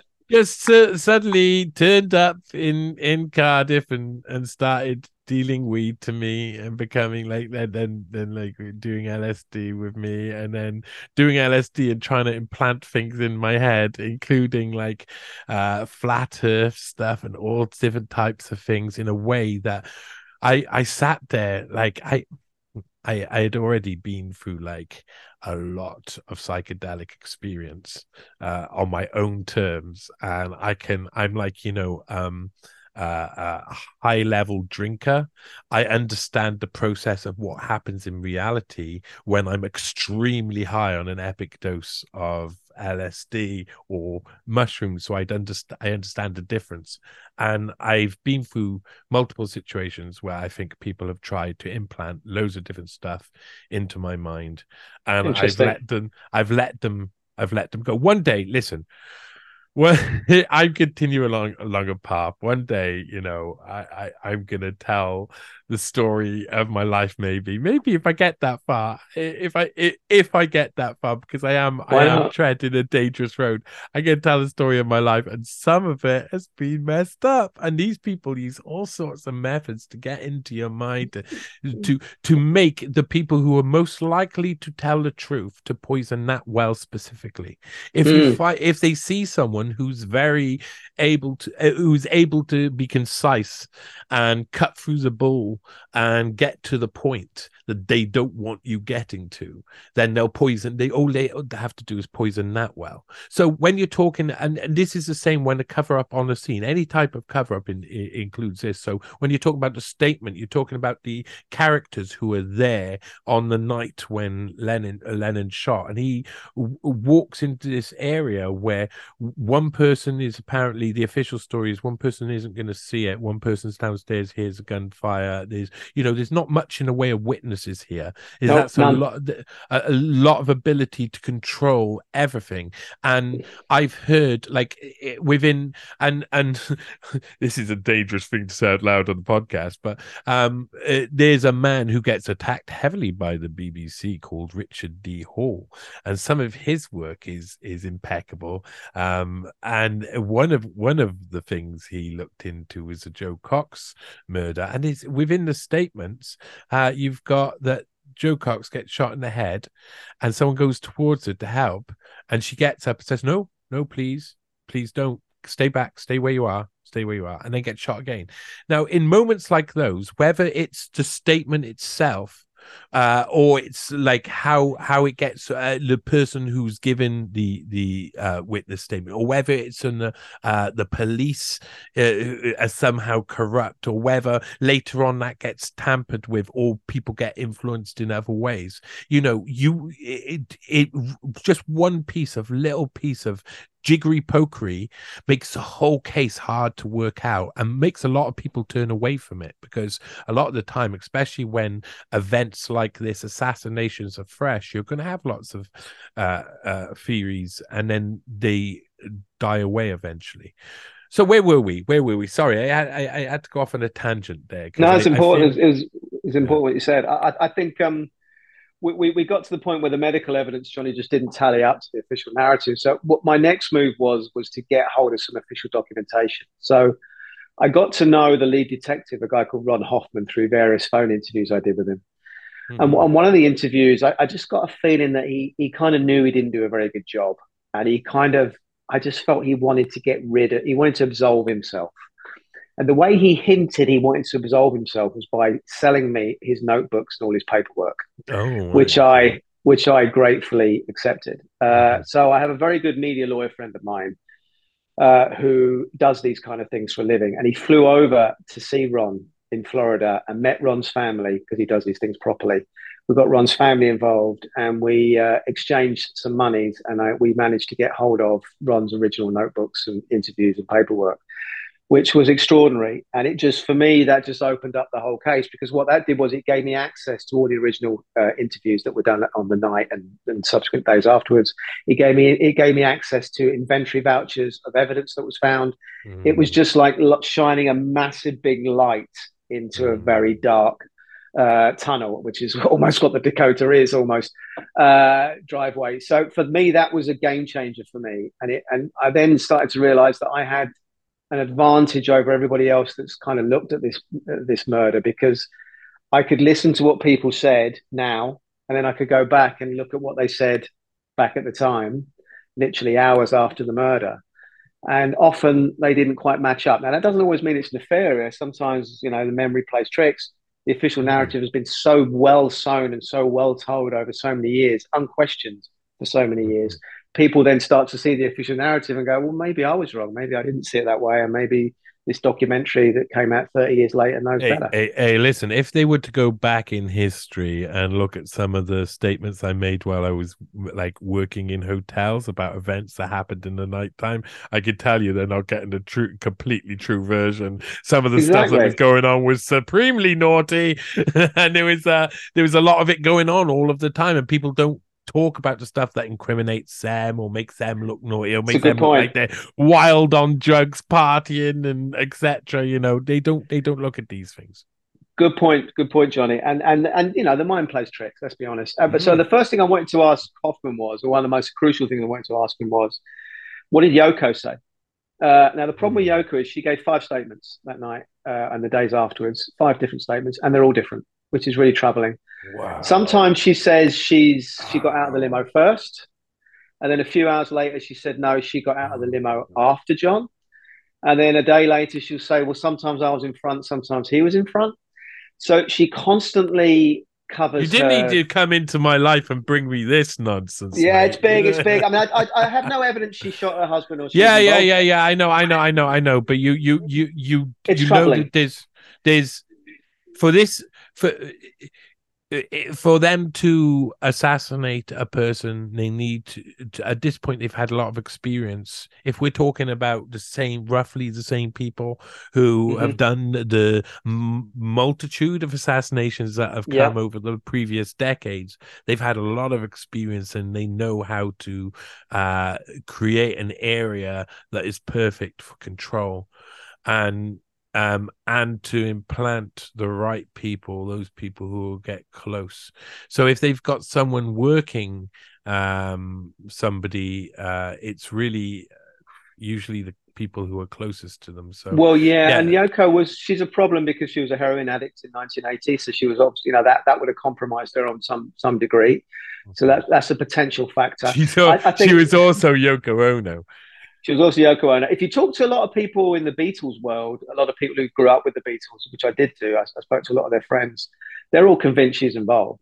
If you Mhm. talk to people who knew her at the time, they're all convinced she's involved, who are not her friends or her publicist. There's a guy called Yeah. Elliot Mintz who's a mouthpiece who obviously wouldn't say that. But I had no real evidence. So I was very troubled that she kept on saying, I was here, I was there, I was there, almost covering her bets for any eventuality. Just very quickly, I also, for people who have recently read my Pottinger pieces and have read about Gloria Steinem's role, the faux feminist CIA girl who went out with Pottinger for 10 years and ran loads of different operations, was recruited in India by the CIA and talked in glowing terms about the CIA. There's a clip within the article where she's going, oh, but they only did good things and they only nice people and stuff. And basically, she was made into a feminist by being by having a little parting in her hair and wearing leather, and that's all it took. And basically, what she did for a living was nothing. It was like there was nothing there. And I don't want to accuse Yoko Ono of not being talented at all, to any degree, not having a bit of talent, but still managing to get through life, on maybe on the back of someone else's talent. But I am probably going to do that over and over again in life. So sorry, Yoko, but I mean, there's a lot. I think there's a comparison to be drawn against what I think Yoko Ono designed herself to be and what Gloria Steinem designed themselves to be Could be, at could be. that I mean, time. yeah, yeah, she's I struggling, just Johnny. comparisons. Yeah, That's I've always interesting. felt That's interesting. I I'm mean, she might, I'm I yeah. think that we both can say that she has never been convicted, tried, No, arrested. no. I mean, she That and different statements may have been a PTSD thing. It Yeah, was a yeah. traumatic event that she Well, witnessed. that's a okay. So there's a problem. Now we're discussing whether Yoko Ono is involved in some way because of that fact that you say there's five different statements. Yeah, How differing are they? very different. Where she says John was, where she says she was, when she heard Mm. gunfire, what she did immediately after John was shot, what John did, all different, all very slightly different. And it's kind of, is that PTSD or are you just trying to? It's impossible to say. But Okay, what I do okay. know, here's what's important, Johnny. Just quickly finish Mhm. on this point. The one thing she never has said in 42 years, in those 5 interviews she gave at the time, which I've got now recorded, and since she's sometimes briefly mentioned the murder in documentaries and books. She always says she doesn't really want to talk about it, but sometimes she lets little bits out. What she's never said ever in 42 years is she saw Mark Chapman shoot her husband. Never said it. She Mhm. said she heard gunfire. John said he was shot when he was walking in the glass doors.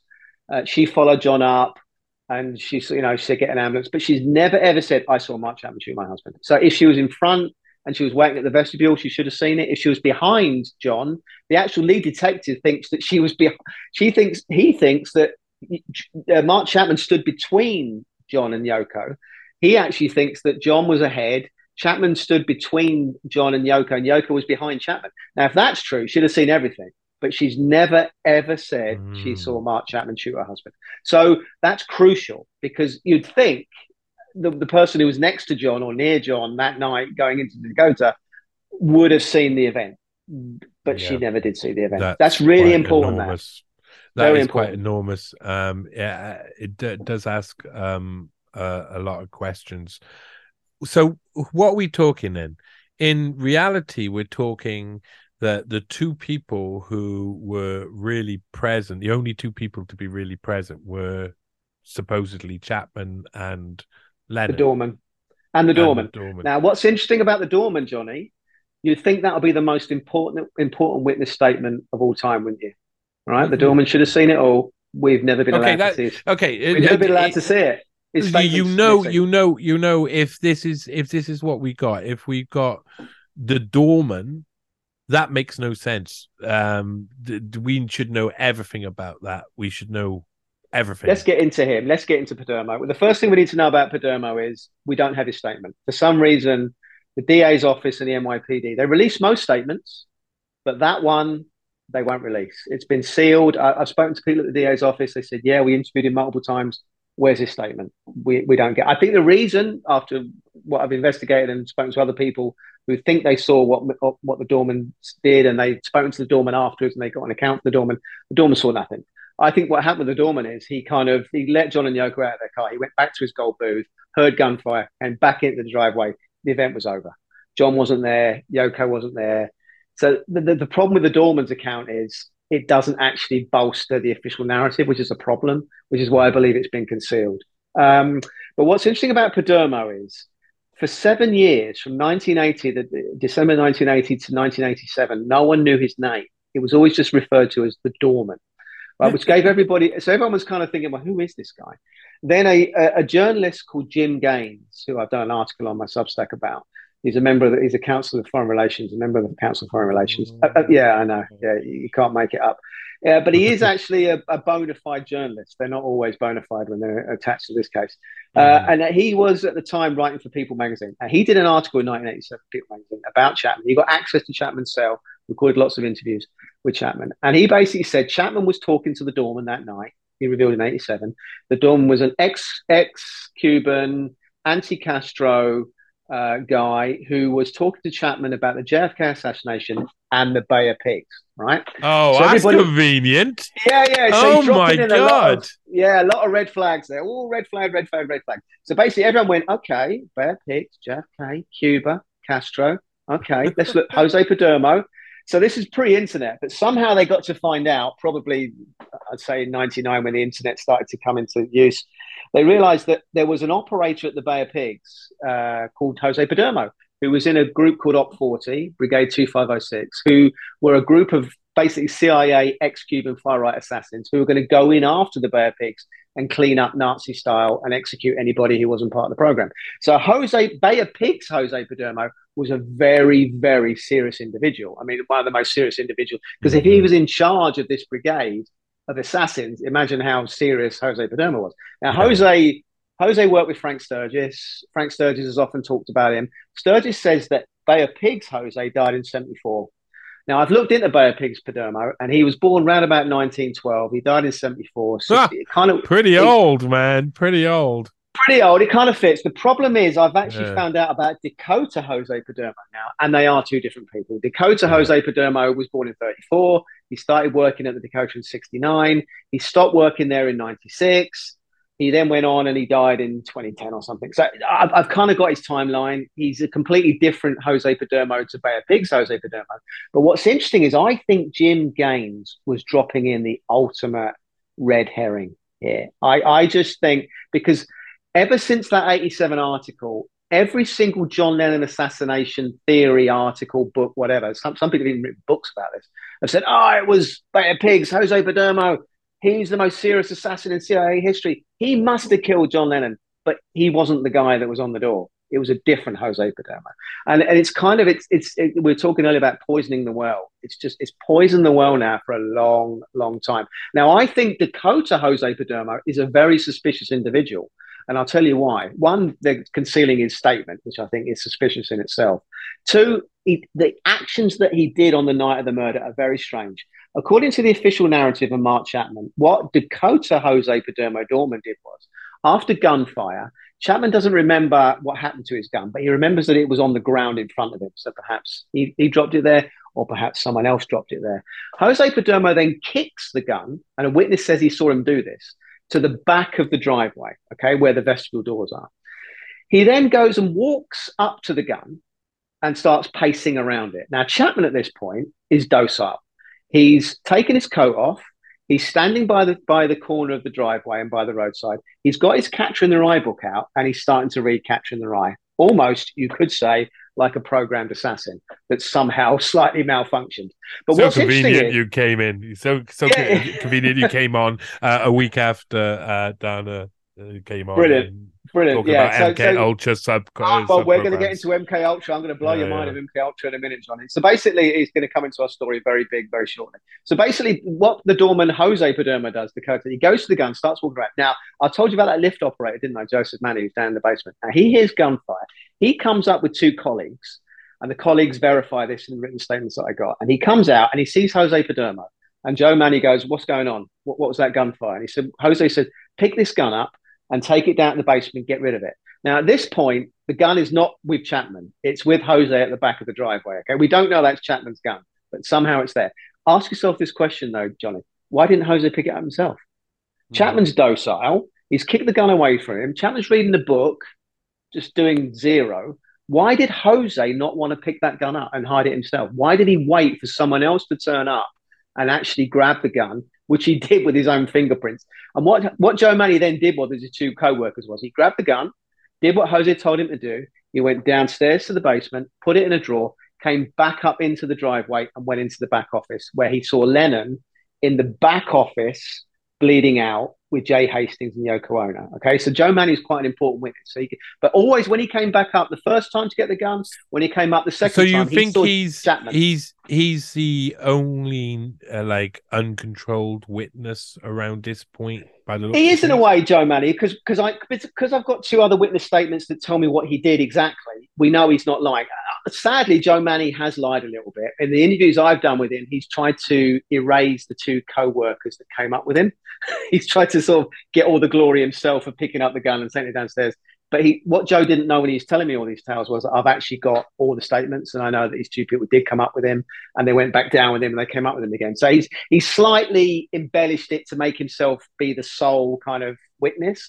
But what's Mm-hmm. important about Joe Manny is when he went into the back office to see Lennon and Yoko and Jay Hastings, the concierge, a Dakota resident called Jack Henderson came down to the scene and said he saw Joe Manny and Yoko and Jay Hastings and John's body in the back office bleeding out. So we've got a kind of witness who had nothing to do with the people who were working there that night who said he saw that scene. So we've got that. So here's the thing about Padermo though.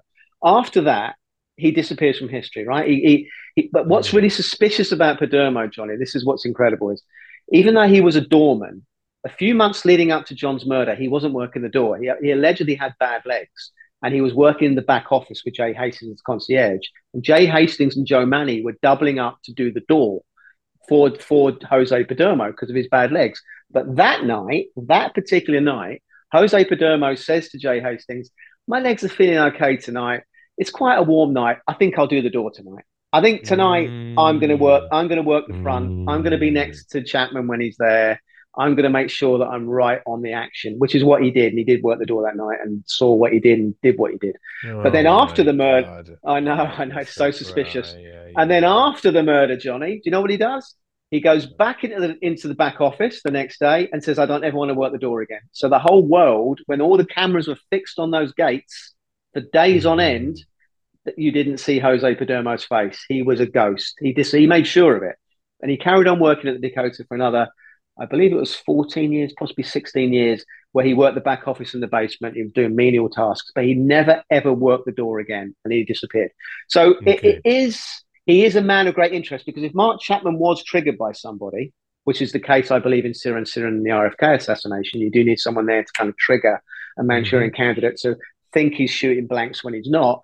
Jose Padermo would have been the guy to do that. He would have been right next to Chapman, just him and Chapman all by themselves, ready to go. So it's really important that you get all these statements. See, what's a murder like this, which is why I'm hoping the book will reveal most of it, is you have to take in all these different witness statements, Johnny. You have to take in people like Joe Manny slightly changing the Yeah, truth, yeah, yeah, yeah, yeah, yeah, yeah. and you have to kind of give it your best guess because Yeah, yeah. there's so much noise around each statement and around each perception of the murder. It's but when you actually coalesce the forensics and the actual where Chapman was and where Lennon was and where Yoko was, and when you work out exactly the geography of the murder itself, you then realize that Chapman couldn't have done it. Because here's the really important thing. I said to Ron Hoffman, the detective, I said, "Ron, where did you think John was when he was struck?" He said, "Well, he was on the stairway beyond the vestibule doors in a part of the Dakota entrance that Mark Chapman could not even see never alone shoot Johnny. Remember, Mark's out at the front of the driveway. The stairway is inside the vestibule doors at the end of the driveway, up some steps. So it's kind of completely out of Chapman's view. So I thought, how do I get this verified? So I spoke to Jay Hastings. I said, when did you hear gunfire? He said, well, I heard the door open, the vestibule door. I heard John walking up. I heard the door open, i.e. the vestibule door squeak open. And after that point, when obviously John is now inside the vestibule, then I heard gunfire. And then he said he heard gunfire. He heard here's another interesting point. He said he heard the vestibule windows break with some bullets going through those glass panels in the doors after gunfire, not during gunfire. He heard gunfire, then he heard those windows pop out. Now, those windows are really important. If you go to my Instagram page, Johnny, Assassination of Lennon, you'll see there's various images that have been, people have tried to conceal these images, but we've managed to get some shots of these doors now. There's 3 bullet holes in these glass panel vestibule doors. But the problem is, Johnny, they're all really low down. They're really low down. They're not upper left chest, upper left back. They're kind of stomach, lower back height. Okay.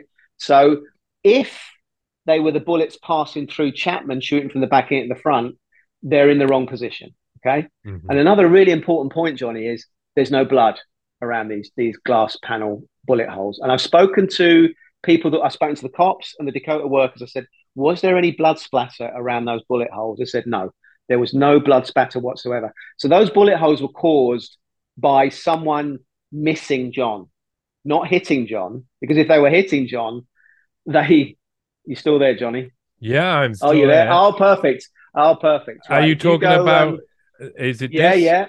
Yeah, that's one. That's the bullet hole in the far vestibule door, and you can see the stairs that John staggered up. But there's another picture further down of the 2 bullet holes. If you go, well done putting this up. If you go right, give me a second to work it out. This is very impressive. It's a future. It's a future. Keep going. You'll get to. There's this one. There. That's there. That one there. That would do it. Now, look at that's the door that John walked into. You can see the handle that he had to pull open. That's the one facing Chapman and the roadside. Look at those 2 bullet holes. Mm-hmm. Now, if you go to another one, which is a full length, you can just go to one more, please, Johnny. A bit further down. That one there. We see the door. We see the door and the guys standing near the door. That's it. That one. Yeah, have a look at that one. Now, see the 2 bullet holes, right? See the guy standing. Oh, yeah, I see. See the guy standing behind the door. Mm-hmm. Right. Now that little bit of light. That's not a bullet hole. That's just a crack and a light reflecting off the crack. Yeah. So the 2 bullet holes there, that's it. It's those 2 there. They are lower back. They're not upper left chest, and there's no blood splatter. So they could not have been caused by Mark Chapman shooting John and the bullets coming through John's front and into those holes. And remember, behind those 2 men is the bullet hole we saw just earlier leading up to the stairway. So for Mark Chapman's bullets to actually cause that, they'd have had to kind of gone around in a boomerang fashion. Wow. To get through. Yeah, that doesn't make any sense. Yeah, those bullet holes shouldn't be there. So, do you know, I think I'm now at the point now, Johnny, where I can kind of reveal what I think happened. I think what happened was, and Ron Hoffman has actually said this on my YouTube channel. There's a clip, there's a piece of news rushes. It's never broadcast. If you go to my YouTube channel with Assassination of Lennon, you can see a Ron Hoffman statement that Detective Hoffman, the lead detective, that he gave outside the Roosevelt Hospital. And he says quite clearly, probably an hour after the murder, before the official narrative has been bedded down, that John Lennon was shot inside the vestibule. Inside. Not outside, not going in. He was shot inside the vestibule. There's another guy called Sean Strube, who was a witness who came along after the murder and got a lot of press coverage, but he didn't see anything. But he said he spoke to the doorman, i.e. Jose Padermo. Again, it's on the YouTube channel. And the doorman says to Sean Strube, John was shot when he was walking inside the vestibule. So we now know that John was shot in an area that Mark Chapman could not see, in the front and not the back. So what I think's happened is it's very much a Sirhan RFK playbook. You've got a patsy, a program patsy, not a program Manchurian candidate, because MK Ultra was very much focusing in those days on getting an MK Ultra patsy, not assassin, someone who wasn't there to kill, but was there to pick up the tab for the murder. And what happened with Sirhan RFK is, and Lisa Pease has done a great bit of work on her book, A Lie Too Big to Fail, on this. I think she's nailed it. Is that Sirhan was there shooting blanks to take attention away from the real killer, who was standing behind RFK and shot him in the back of the head. And we now know from the autopsy that's come out that that's exactly where RFK was shot. He was shot from behind, not the front. So they always get this kind of front and back exit thing. So I think Chapman was triggered. Padermo is clearly a suspect for this. To start shooting when John was by the vestibule doors, he starts shooting blanks very loudly. A cab driver called Richard Peterson said he saw him there with a gun at the foot of the headway, at the front of the headway, a driveway. So we know we got another witness that put Chapman there and not at the vestibule doors. So he's 25, 30 feet away from John. When John heard the blanks firing, he goes into the vestibule area, which is where he would have gone anyway, to get away from the gunfire. I believe the assassin, the murderer was there, and I believe he was using a silencer. I believe he walked up to John and surprised him and shot him 4 times, close range, which is what they all say it should have been, including the detectives on the night of the murder said Chapman must have walked up to him and shot him at close range because they were so professional. Shot him 4 times, upper left chest, and I believe he missed with 2 or 3 bullets that then went through the vestibule doors because the assassin would have been on the stairs shooting down into John coming up the steps. And I believe those 3 bullet holes were caused by the second shooter. And I believe the 4 holes in John's upper left chest was caused by a second shooter that was concealed in the vestibule area. And once that was done, that shooter could then go back into the Dakota if he wanted to and stay wherever he wanted to stay, or he could have gone back out into the driveway. And if Chapman was imagining he was doing something that he wasn't really doing, which is what I believe happened, I believe the second shooter could have walked past Chapman, and I doubt if he would even known what was going on. So that is, I believe, what I'm convinced now that that's the only feasible way that Lennon could have been assassinated when you take into account the forensics on the ground, what Chapman said he did, what the medical evidence gives us, and what the detectives at the time said, and where the detectives at the time said John was shot, which is inside that vestibule area on the stairway. So you've kind of, it's game, set, and match, Johnny. It's game, set, and match. There really is no other feasible way. Now, you could say, and they do say, perhaps John turned, which is a really important thing. Chapman could have called out, because one of the narratives that they tried to get into the media was Chapman called out. He must have called out. Chapman has never said he called out. Really important. Why? And if he did, why would he conceal that? I called out and he turned. I shot him. Chapman said he shot him, so why wouldn't he add that detail? Jay Hastings, the concierge, said he never heard anyone calling out to John Lennon. Interestingly, Yoko Ono, in a written statement from Ron Hoffman's book that I've put on my Instagram channel, you can actually see the writing yourself, says quite clearly, we heard a noise in the street, we never turned around. We kept walking. So even Yoko Ono said they never turned around. And even if John, let's just say if all of this isn't true, and John somehow did turn around and nobody heard it and Chapman didn't remember it, this is what would have to have happened, Johnny. He'd have had to walk toward those vestibule doors. Chapman would have called out his name. John would have turned around, right? And for those bullet holes to be in those low down positions, he'd have had to get down on his knees or stoop. Chapman would have had to have shot him 4 times in his upper left chest area in a type of loudly, bang, bang, bang, bang. And John would have had to stand exactly dead still for 3 of those bullets to pass through him and then somehow dive bomb down into those low glass panel doors and make those bullet holes. At that point, with these 4 bullets in him that have ripped his heart apart, which we know, it's what the doctors and nurses said, his main arteries of his heart were ripped to shreds. He then turns around. Thank you, Mr. Chapman, for shooting me 4 times. He walks up to that vestibule door, pulls it open, walks up the stairs, walks through some other doors, walks through some other doors, walks through one office, goes into another office. It's just BS. Clearly, that's so. Impossible. How does he get into where he gets to eventually? That's a really, really good question, Johnny. Really good question. And that was something that I've had to really work hard at to assess. And this is where it starts to get a bit dubious with Jose Padermo and the concierge Jay Hastings, because here's the anomalies. Joe Manny, the lift operator, when he came up to the scene the second time after hiding the gun, he said he went into the concierge's area and he saw John in the back office, okay, which is where Jack Henderson, the Dakota resident, said he saw him and where Jay Hastings said he ran into. But Joe Manny says 2 other things. He says Jay Hastings' shirt was covered in blood, like literally covered from head to toe. So he assumed John must have ran into his arms. And Jay Hastings also said that there was a pool of blood in Jay Hastings' front office, right? And Jay Hastings just imagined seeing this scenario. Joe Manny must have imagined seeing this scenario, the lift operator, that what he thought happened was John must have ran into Jay Hastings' arms in the front office, collapsed on the floor, bled out a little bit, and then somehow Jay and Yoko must have dragged John's body into the back office, right? Mm-hmm. It's the only scenario that he can put together to, come to a conclusion of how that pool of blood got in the front office. But Jay Hastings said no. Joe Manny wasn't there, though we know from Jack Henderson's testimony that he was. Jay Hastings said that there was no Joe Manny. Joe Manny never saw any of this. And John just ran past him and ran into the back office. Then Yoko came in a few minutes later. Oh. So that puts Jay Hastings in a slightly dubious place for me. They're all in a very dubious place. They are. They are. Joe Manny, Hastings, and the Perdomo. None of their witness statements match up.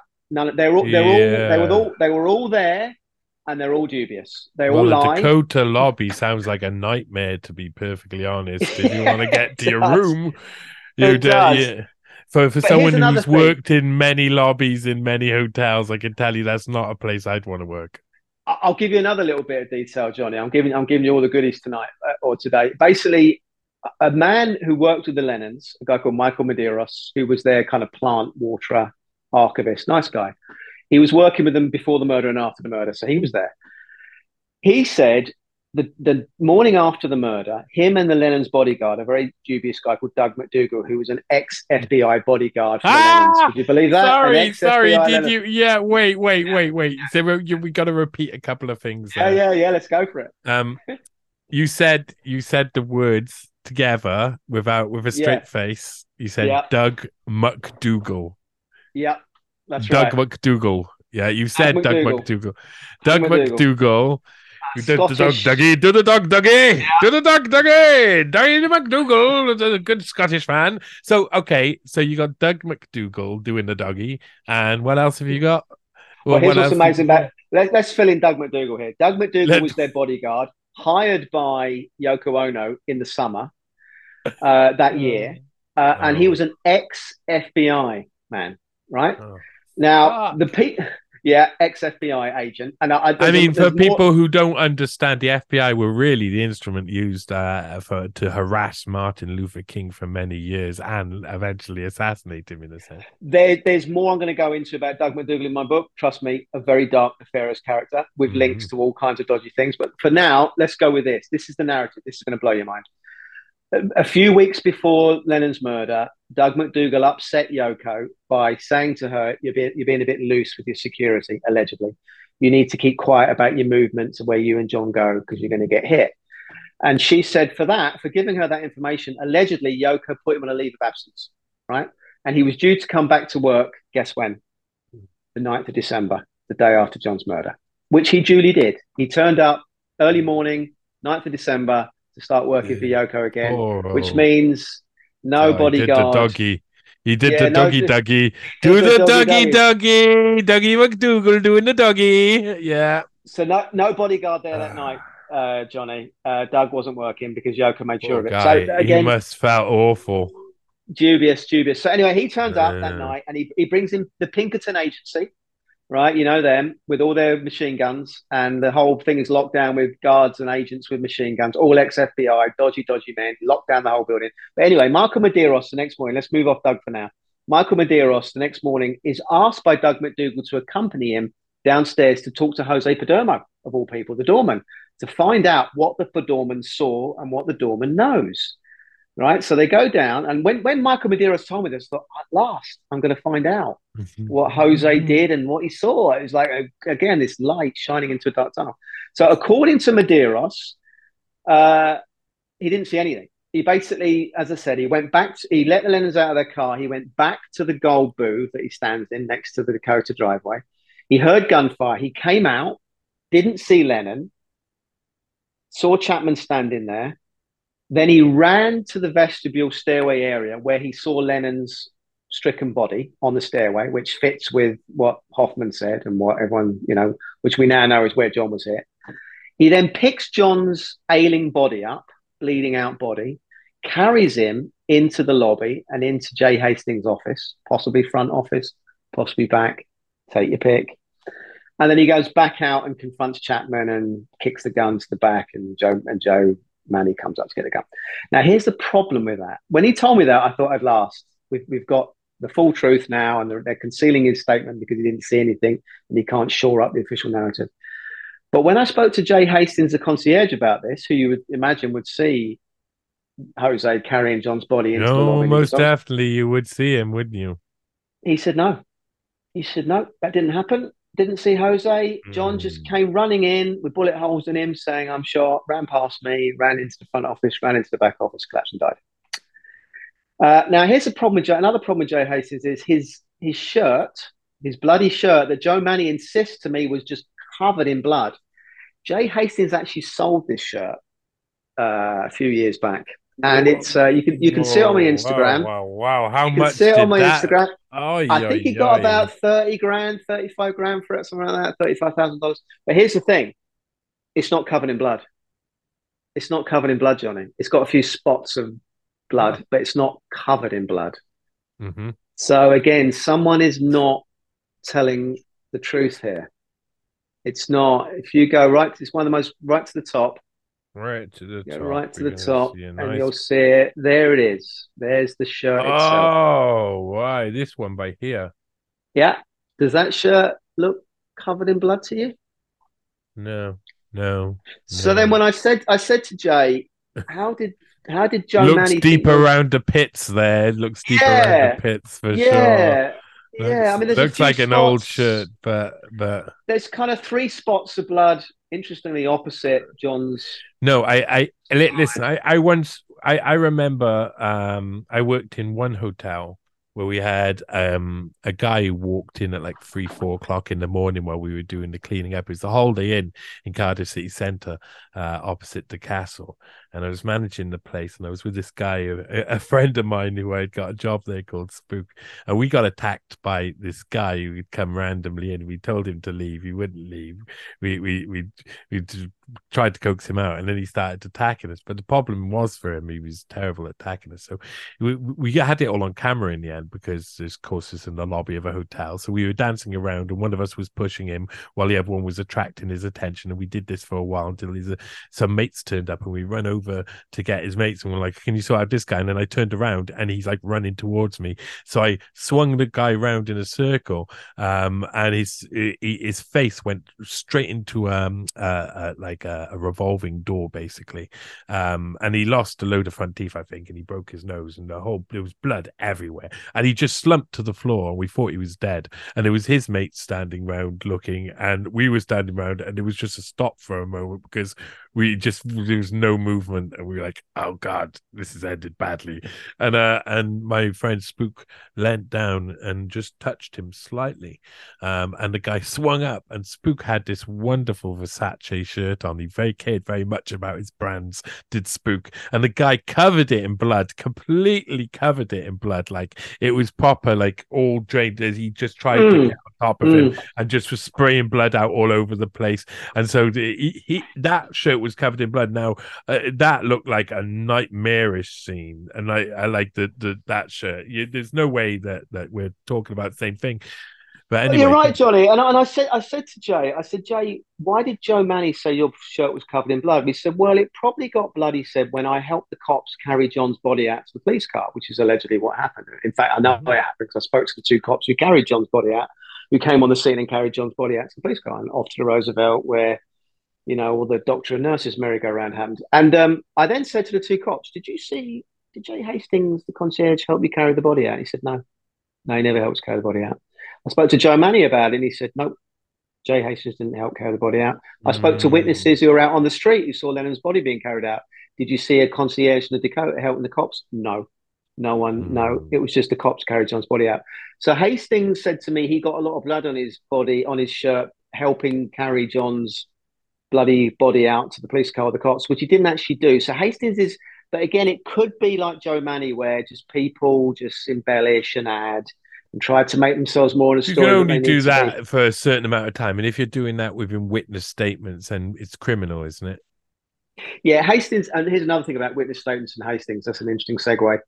Hastings never gave a witness statement. How strange is that? I said to him, why didn't you give a witness statement? Why didn't you go to the police station and give a witness statement? He said, they never asked. And I didn't want to do it.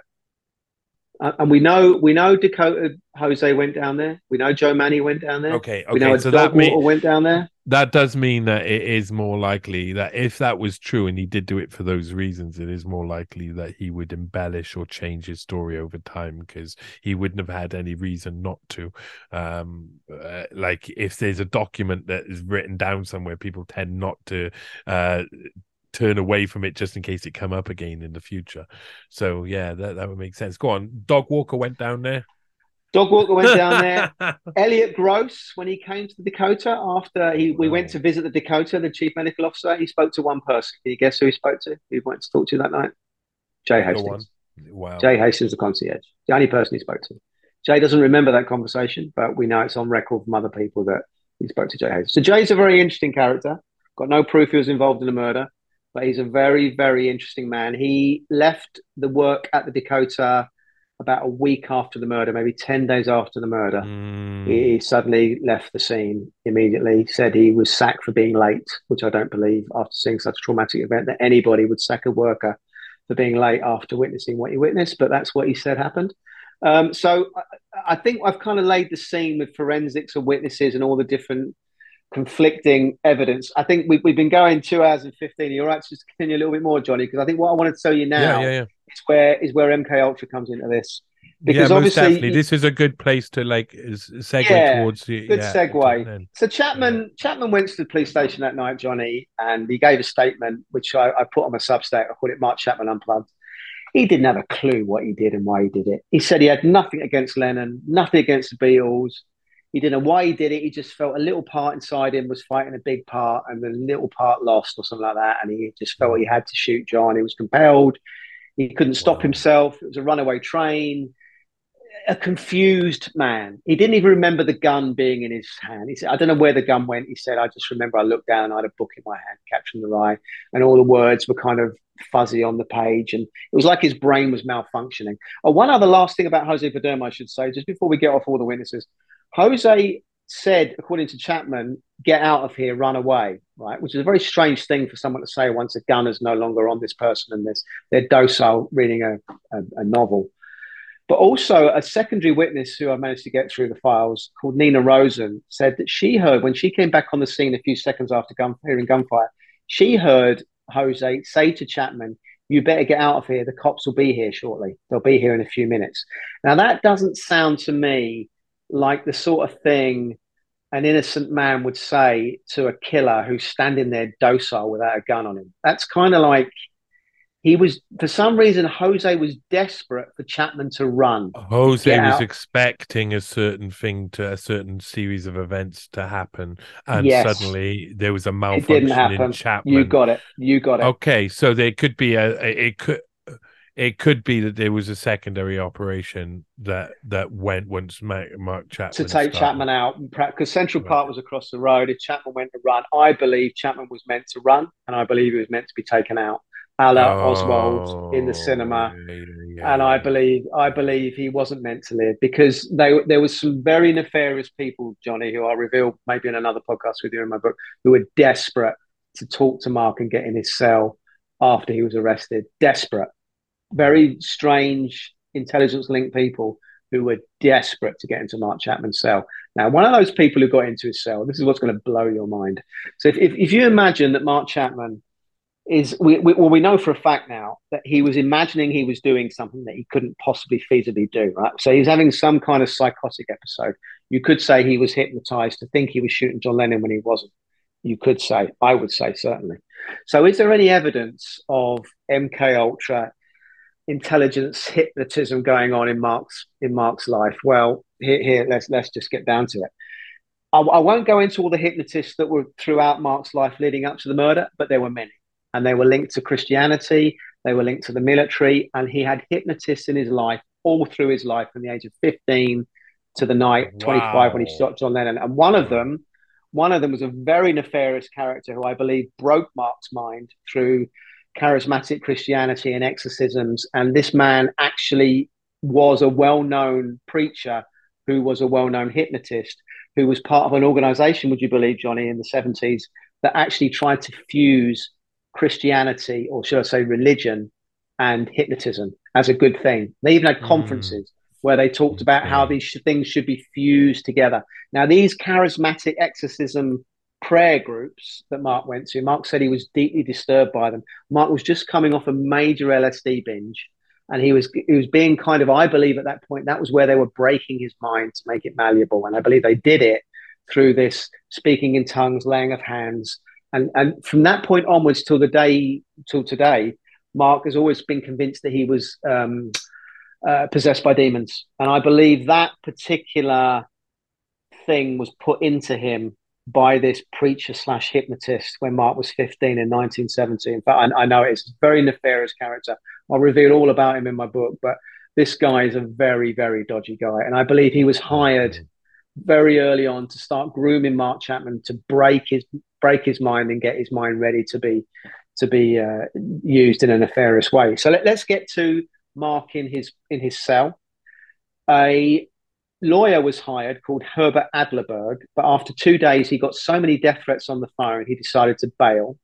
The second lawyer that came in was a lawyer called Jonathan Marks, a public lawyer, who, for a public attorney, was working in a very plush office called 30 Rockefeller Plaza, which is a quite an expensive place to work for a one man band doing pro bono work. But Jonathan Marks worked there. But also another company that worked in that very same building was a company called Donovan Newton and Irvin, which was basically the CIA's law firm. It was run by and set up by, would you believe, Wild Bill Donovan, the man who No. actually, yeah, the man who set up the CIA. That was his law firm, and it was awash with CIA spies and spooks, some Mm. current, some old. William Colby, the very same CIA director from the Watergate hearings, he was actually a member. We worked at that firm for Wow. Newton. Now, what's really interesting about that firm is a man called David Suggs, who worked at that firm in 30 Rockefeller Plaza, went to work for Jonathan Mark Chapman's attorney. How cozy! So what you've got there Mm. is a link with a CIA law firm and Mark Chapman's attorney.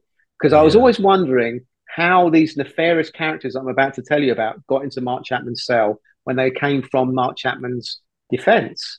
And then when I found out about this David Suggs and about the CIA law firm he worked for, and the fact that Jonathan Marks was in the same building, it was all very cozy. Now, I'm not saying that Suggs and Marks did anything untoward. They might have just been suggested to use these people I'm about to tell you about, and they put them in Mark's cell unknowingly, knowing what they might do to Mark. But you do Mhm. have to ask questions, don't you? So the first guy who bowls into Mark's cell to analyze him, to assess him, was a hypnotist that Jonathan Marks decided to tell the world about in the New York Post. I'm going to get Mark Chapman hypnotized to find out what's going on in his mind. He actually, it was a front page news headline story. Oh But this my guy's name, this God. is what's going to blow your mind now. Let's go back to MK Ultras quickly. Just, I'm sure most of your listeners and viewers know MK Ultra was a CIA program that was multifaceted. There was operations left, right, and center. It went on for decades. It was all about mind control. It was about using psychedelic drugs. It was about getting truth serums. There was hundreds of offshoots, but it was basically one of the main core elements of MK Ultra was to try and create a Manchurian candidate who could kill somebody and not realize they were killing them and forget why they killed them after they killed them. So that was a big thing. And the guy that actually was hired by the CIA to head up the Manchurian Candidate Assassin MK Ultra program was a guy called Milton Klein. Now we know this because in 1979, Milton Klein went on a documentary, which you can find on my YouTube channel. There's a clip on there where he basically boasts that he can create a Manchurian candidate in a matter of months to kill Mm. somebody nefariously for the CIA, which he said he was a consultant for. Milton Klein was the first hypnotist that was put into Mark Chapman's cell by Jonathan Marks. Milton Klein got unfettered access Wow. to Mark Chapman. Not only that, Bernard Diamond, the nefarious hypnotist who was working on Siran and the RFK case, he waltzes in to Mark Chapman's cell. No, Yes, no. yes, Come on, unfettered, guys. unmonitored access. Another one Come called on. Oh Richard my God, Bloom. these Another one, guys. Richard Bloom, military intelligence background, hypnotist. He waltzes in. Now, the problem No. is, after Mark spent many months talking to these guys on the record, off the record, there are tapes of their recordings, but you can be absolutely certain they weren't pressing record all the time. Mark then rings up his lawyer and says, I've decided now not to plead innocent. I don't want an insanity innocent plea. I'm going to plead guilty. I've decided there's going to be no trial. I'm going to plead guilty. And they said to him, why, Mark? Why are you pleading guilty? He said, well, a little voice inside my head. This is what we were told years ago. A little voice inside my head, I think it was God, said to me, plead guilty. Right? Now, I found out through my research that one of the things that Milton Klein was trying to implant in Mark's mind, because he's actually, Jim Gaines, our Council of Foreign Relations journalist, revealed this in his 87 articles. Milton Klein talked to Mark about a little people kingdom that Mark had in his head. This only came from Milton Klein. Milton Klein was very keen to talk to Mark about a little Mm. people kingdom. Half the kingdom were the devil's forces, half the kingdom were God's forces.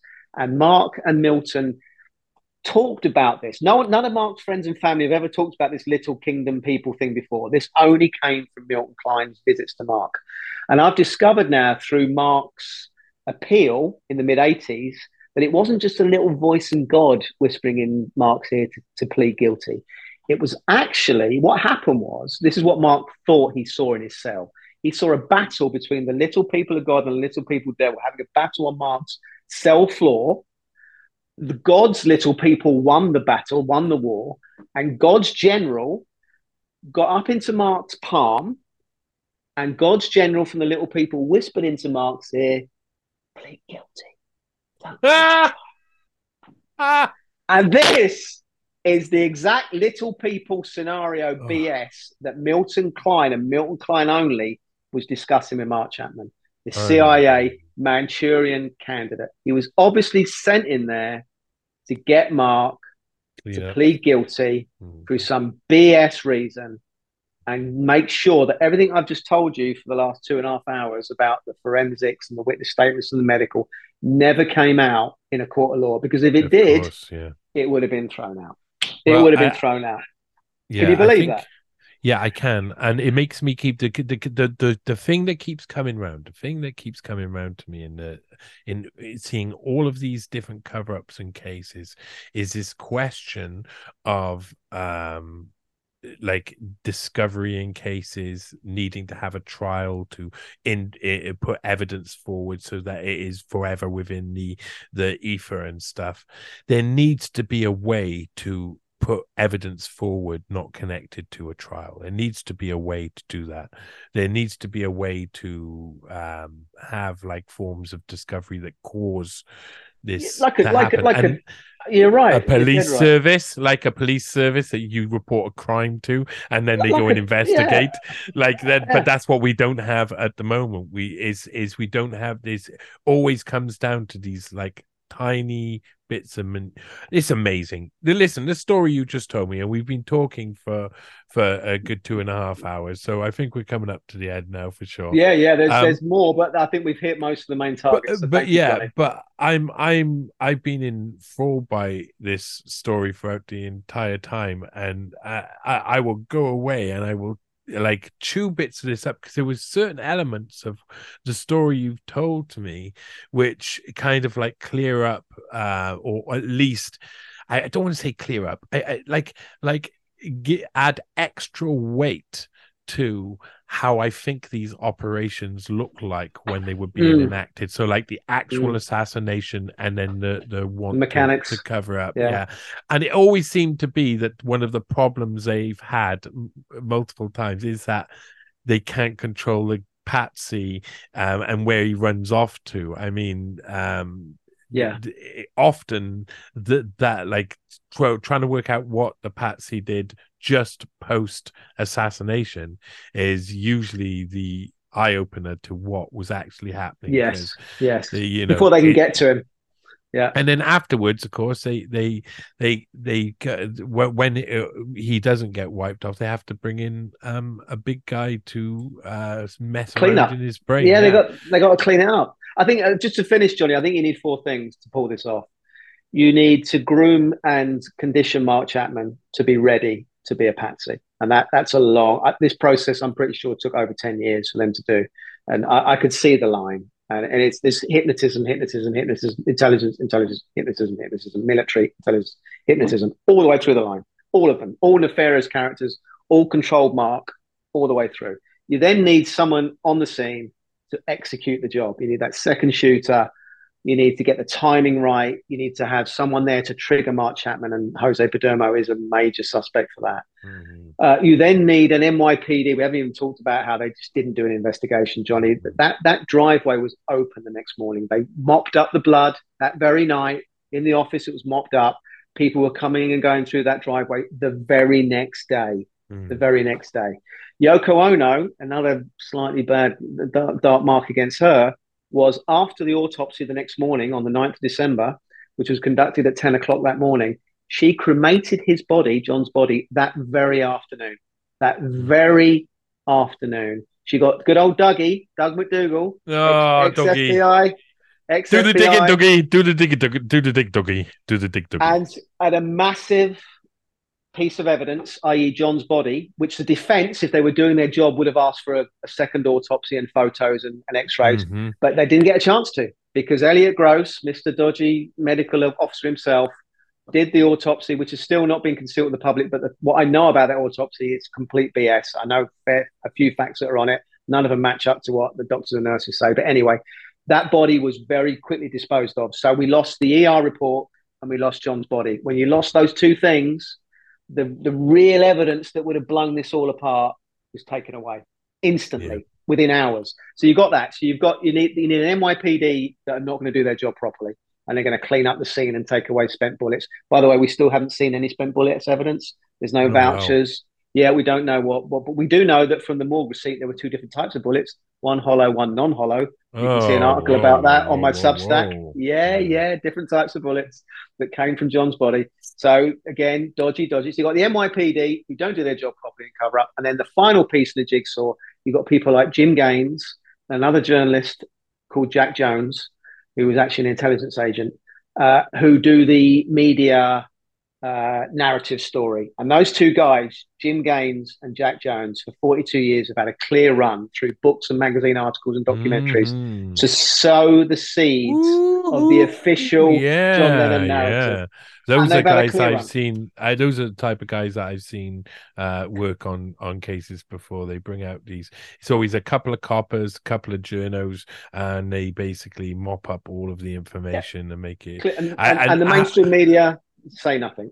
They how that just, comes to fruition, I do not know. How that comes to fruition, like how they can and how they decide, how they recruit, how it's managed, who it's knows what. multifaceted.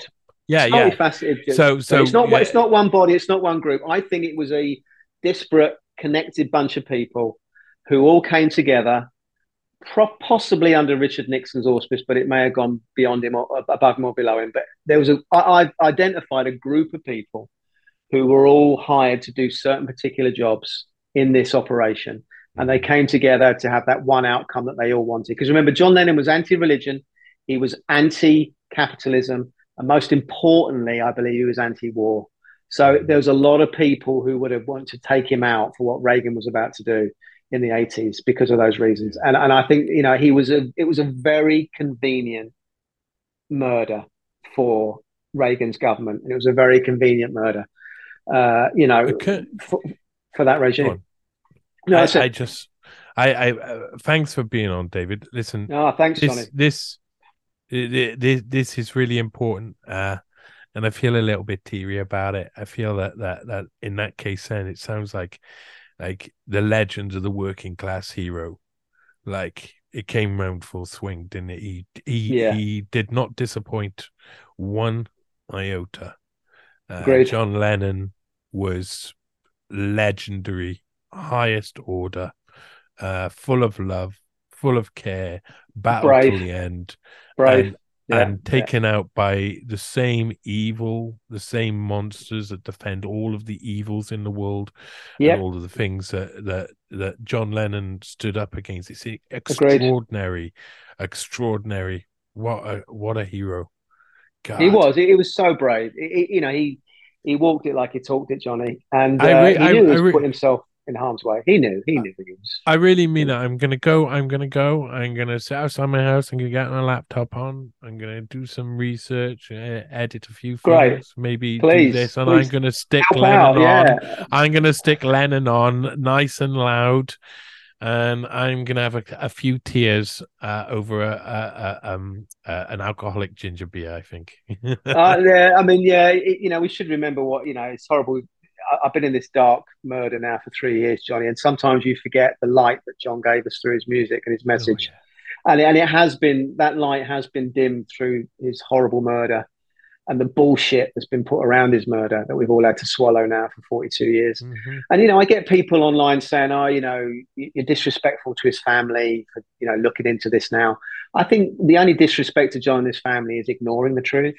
And John was obsessed with the truth or trying to get to it. And he was a very honest Hmm. man, often, to his own detriment. And I think he would want his murder to be properly investigated. And that's all I want, really, Johnny. I want his murder to be investigated properly, which it clearly wasn't done back in the day.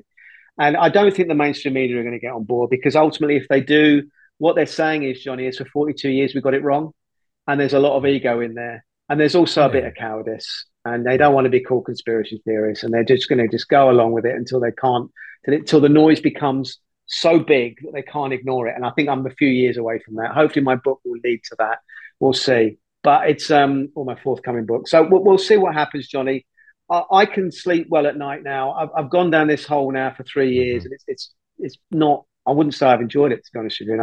And sometimes I even sort of say to myself, Johnny, why the hell am I doing this? Yeah.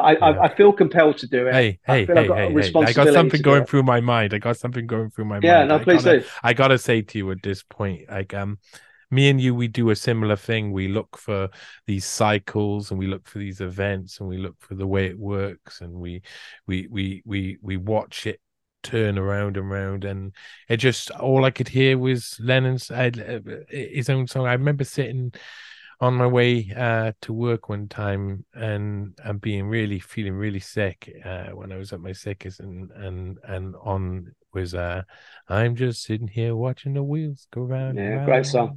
Yeah, great song. I just love to watch them.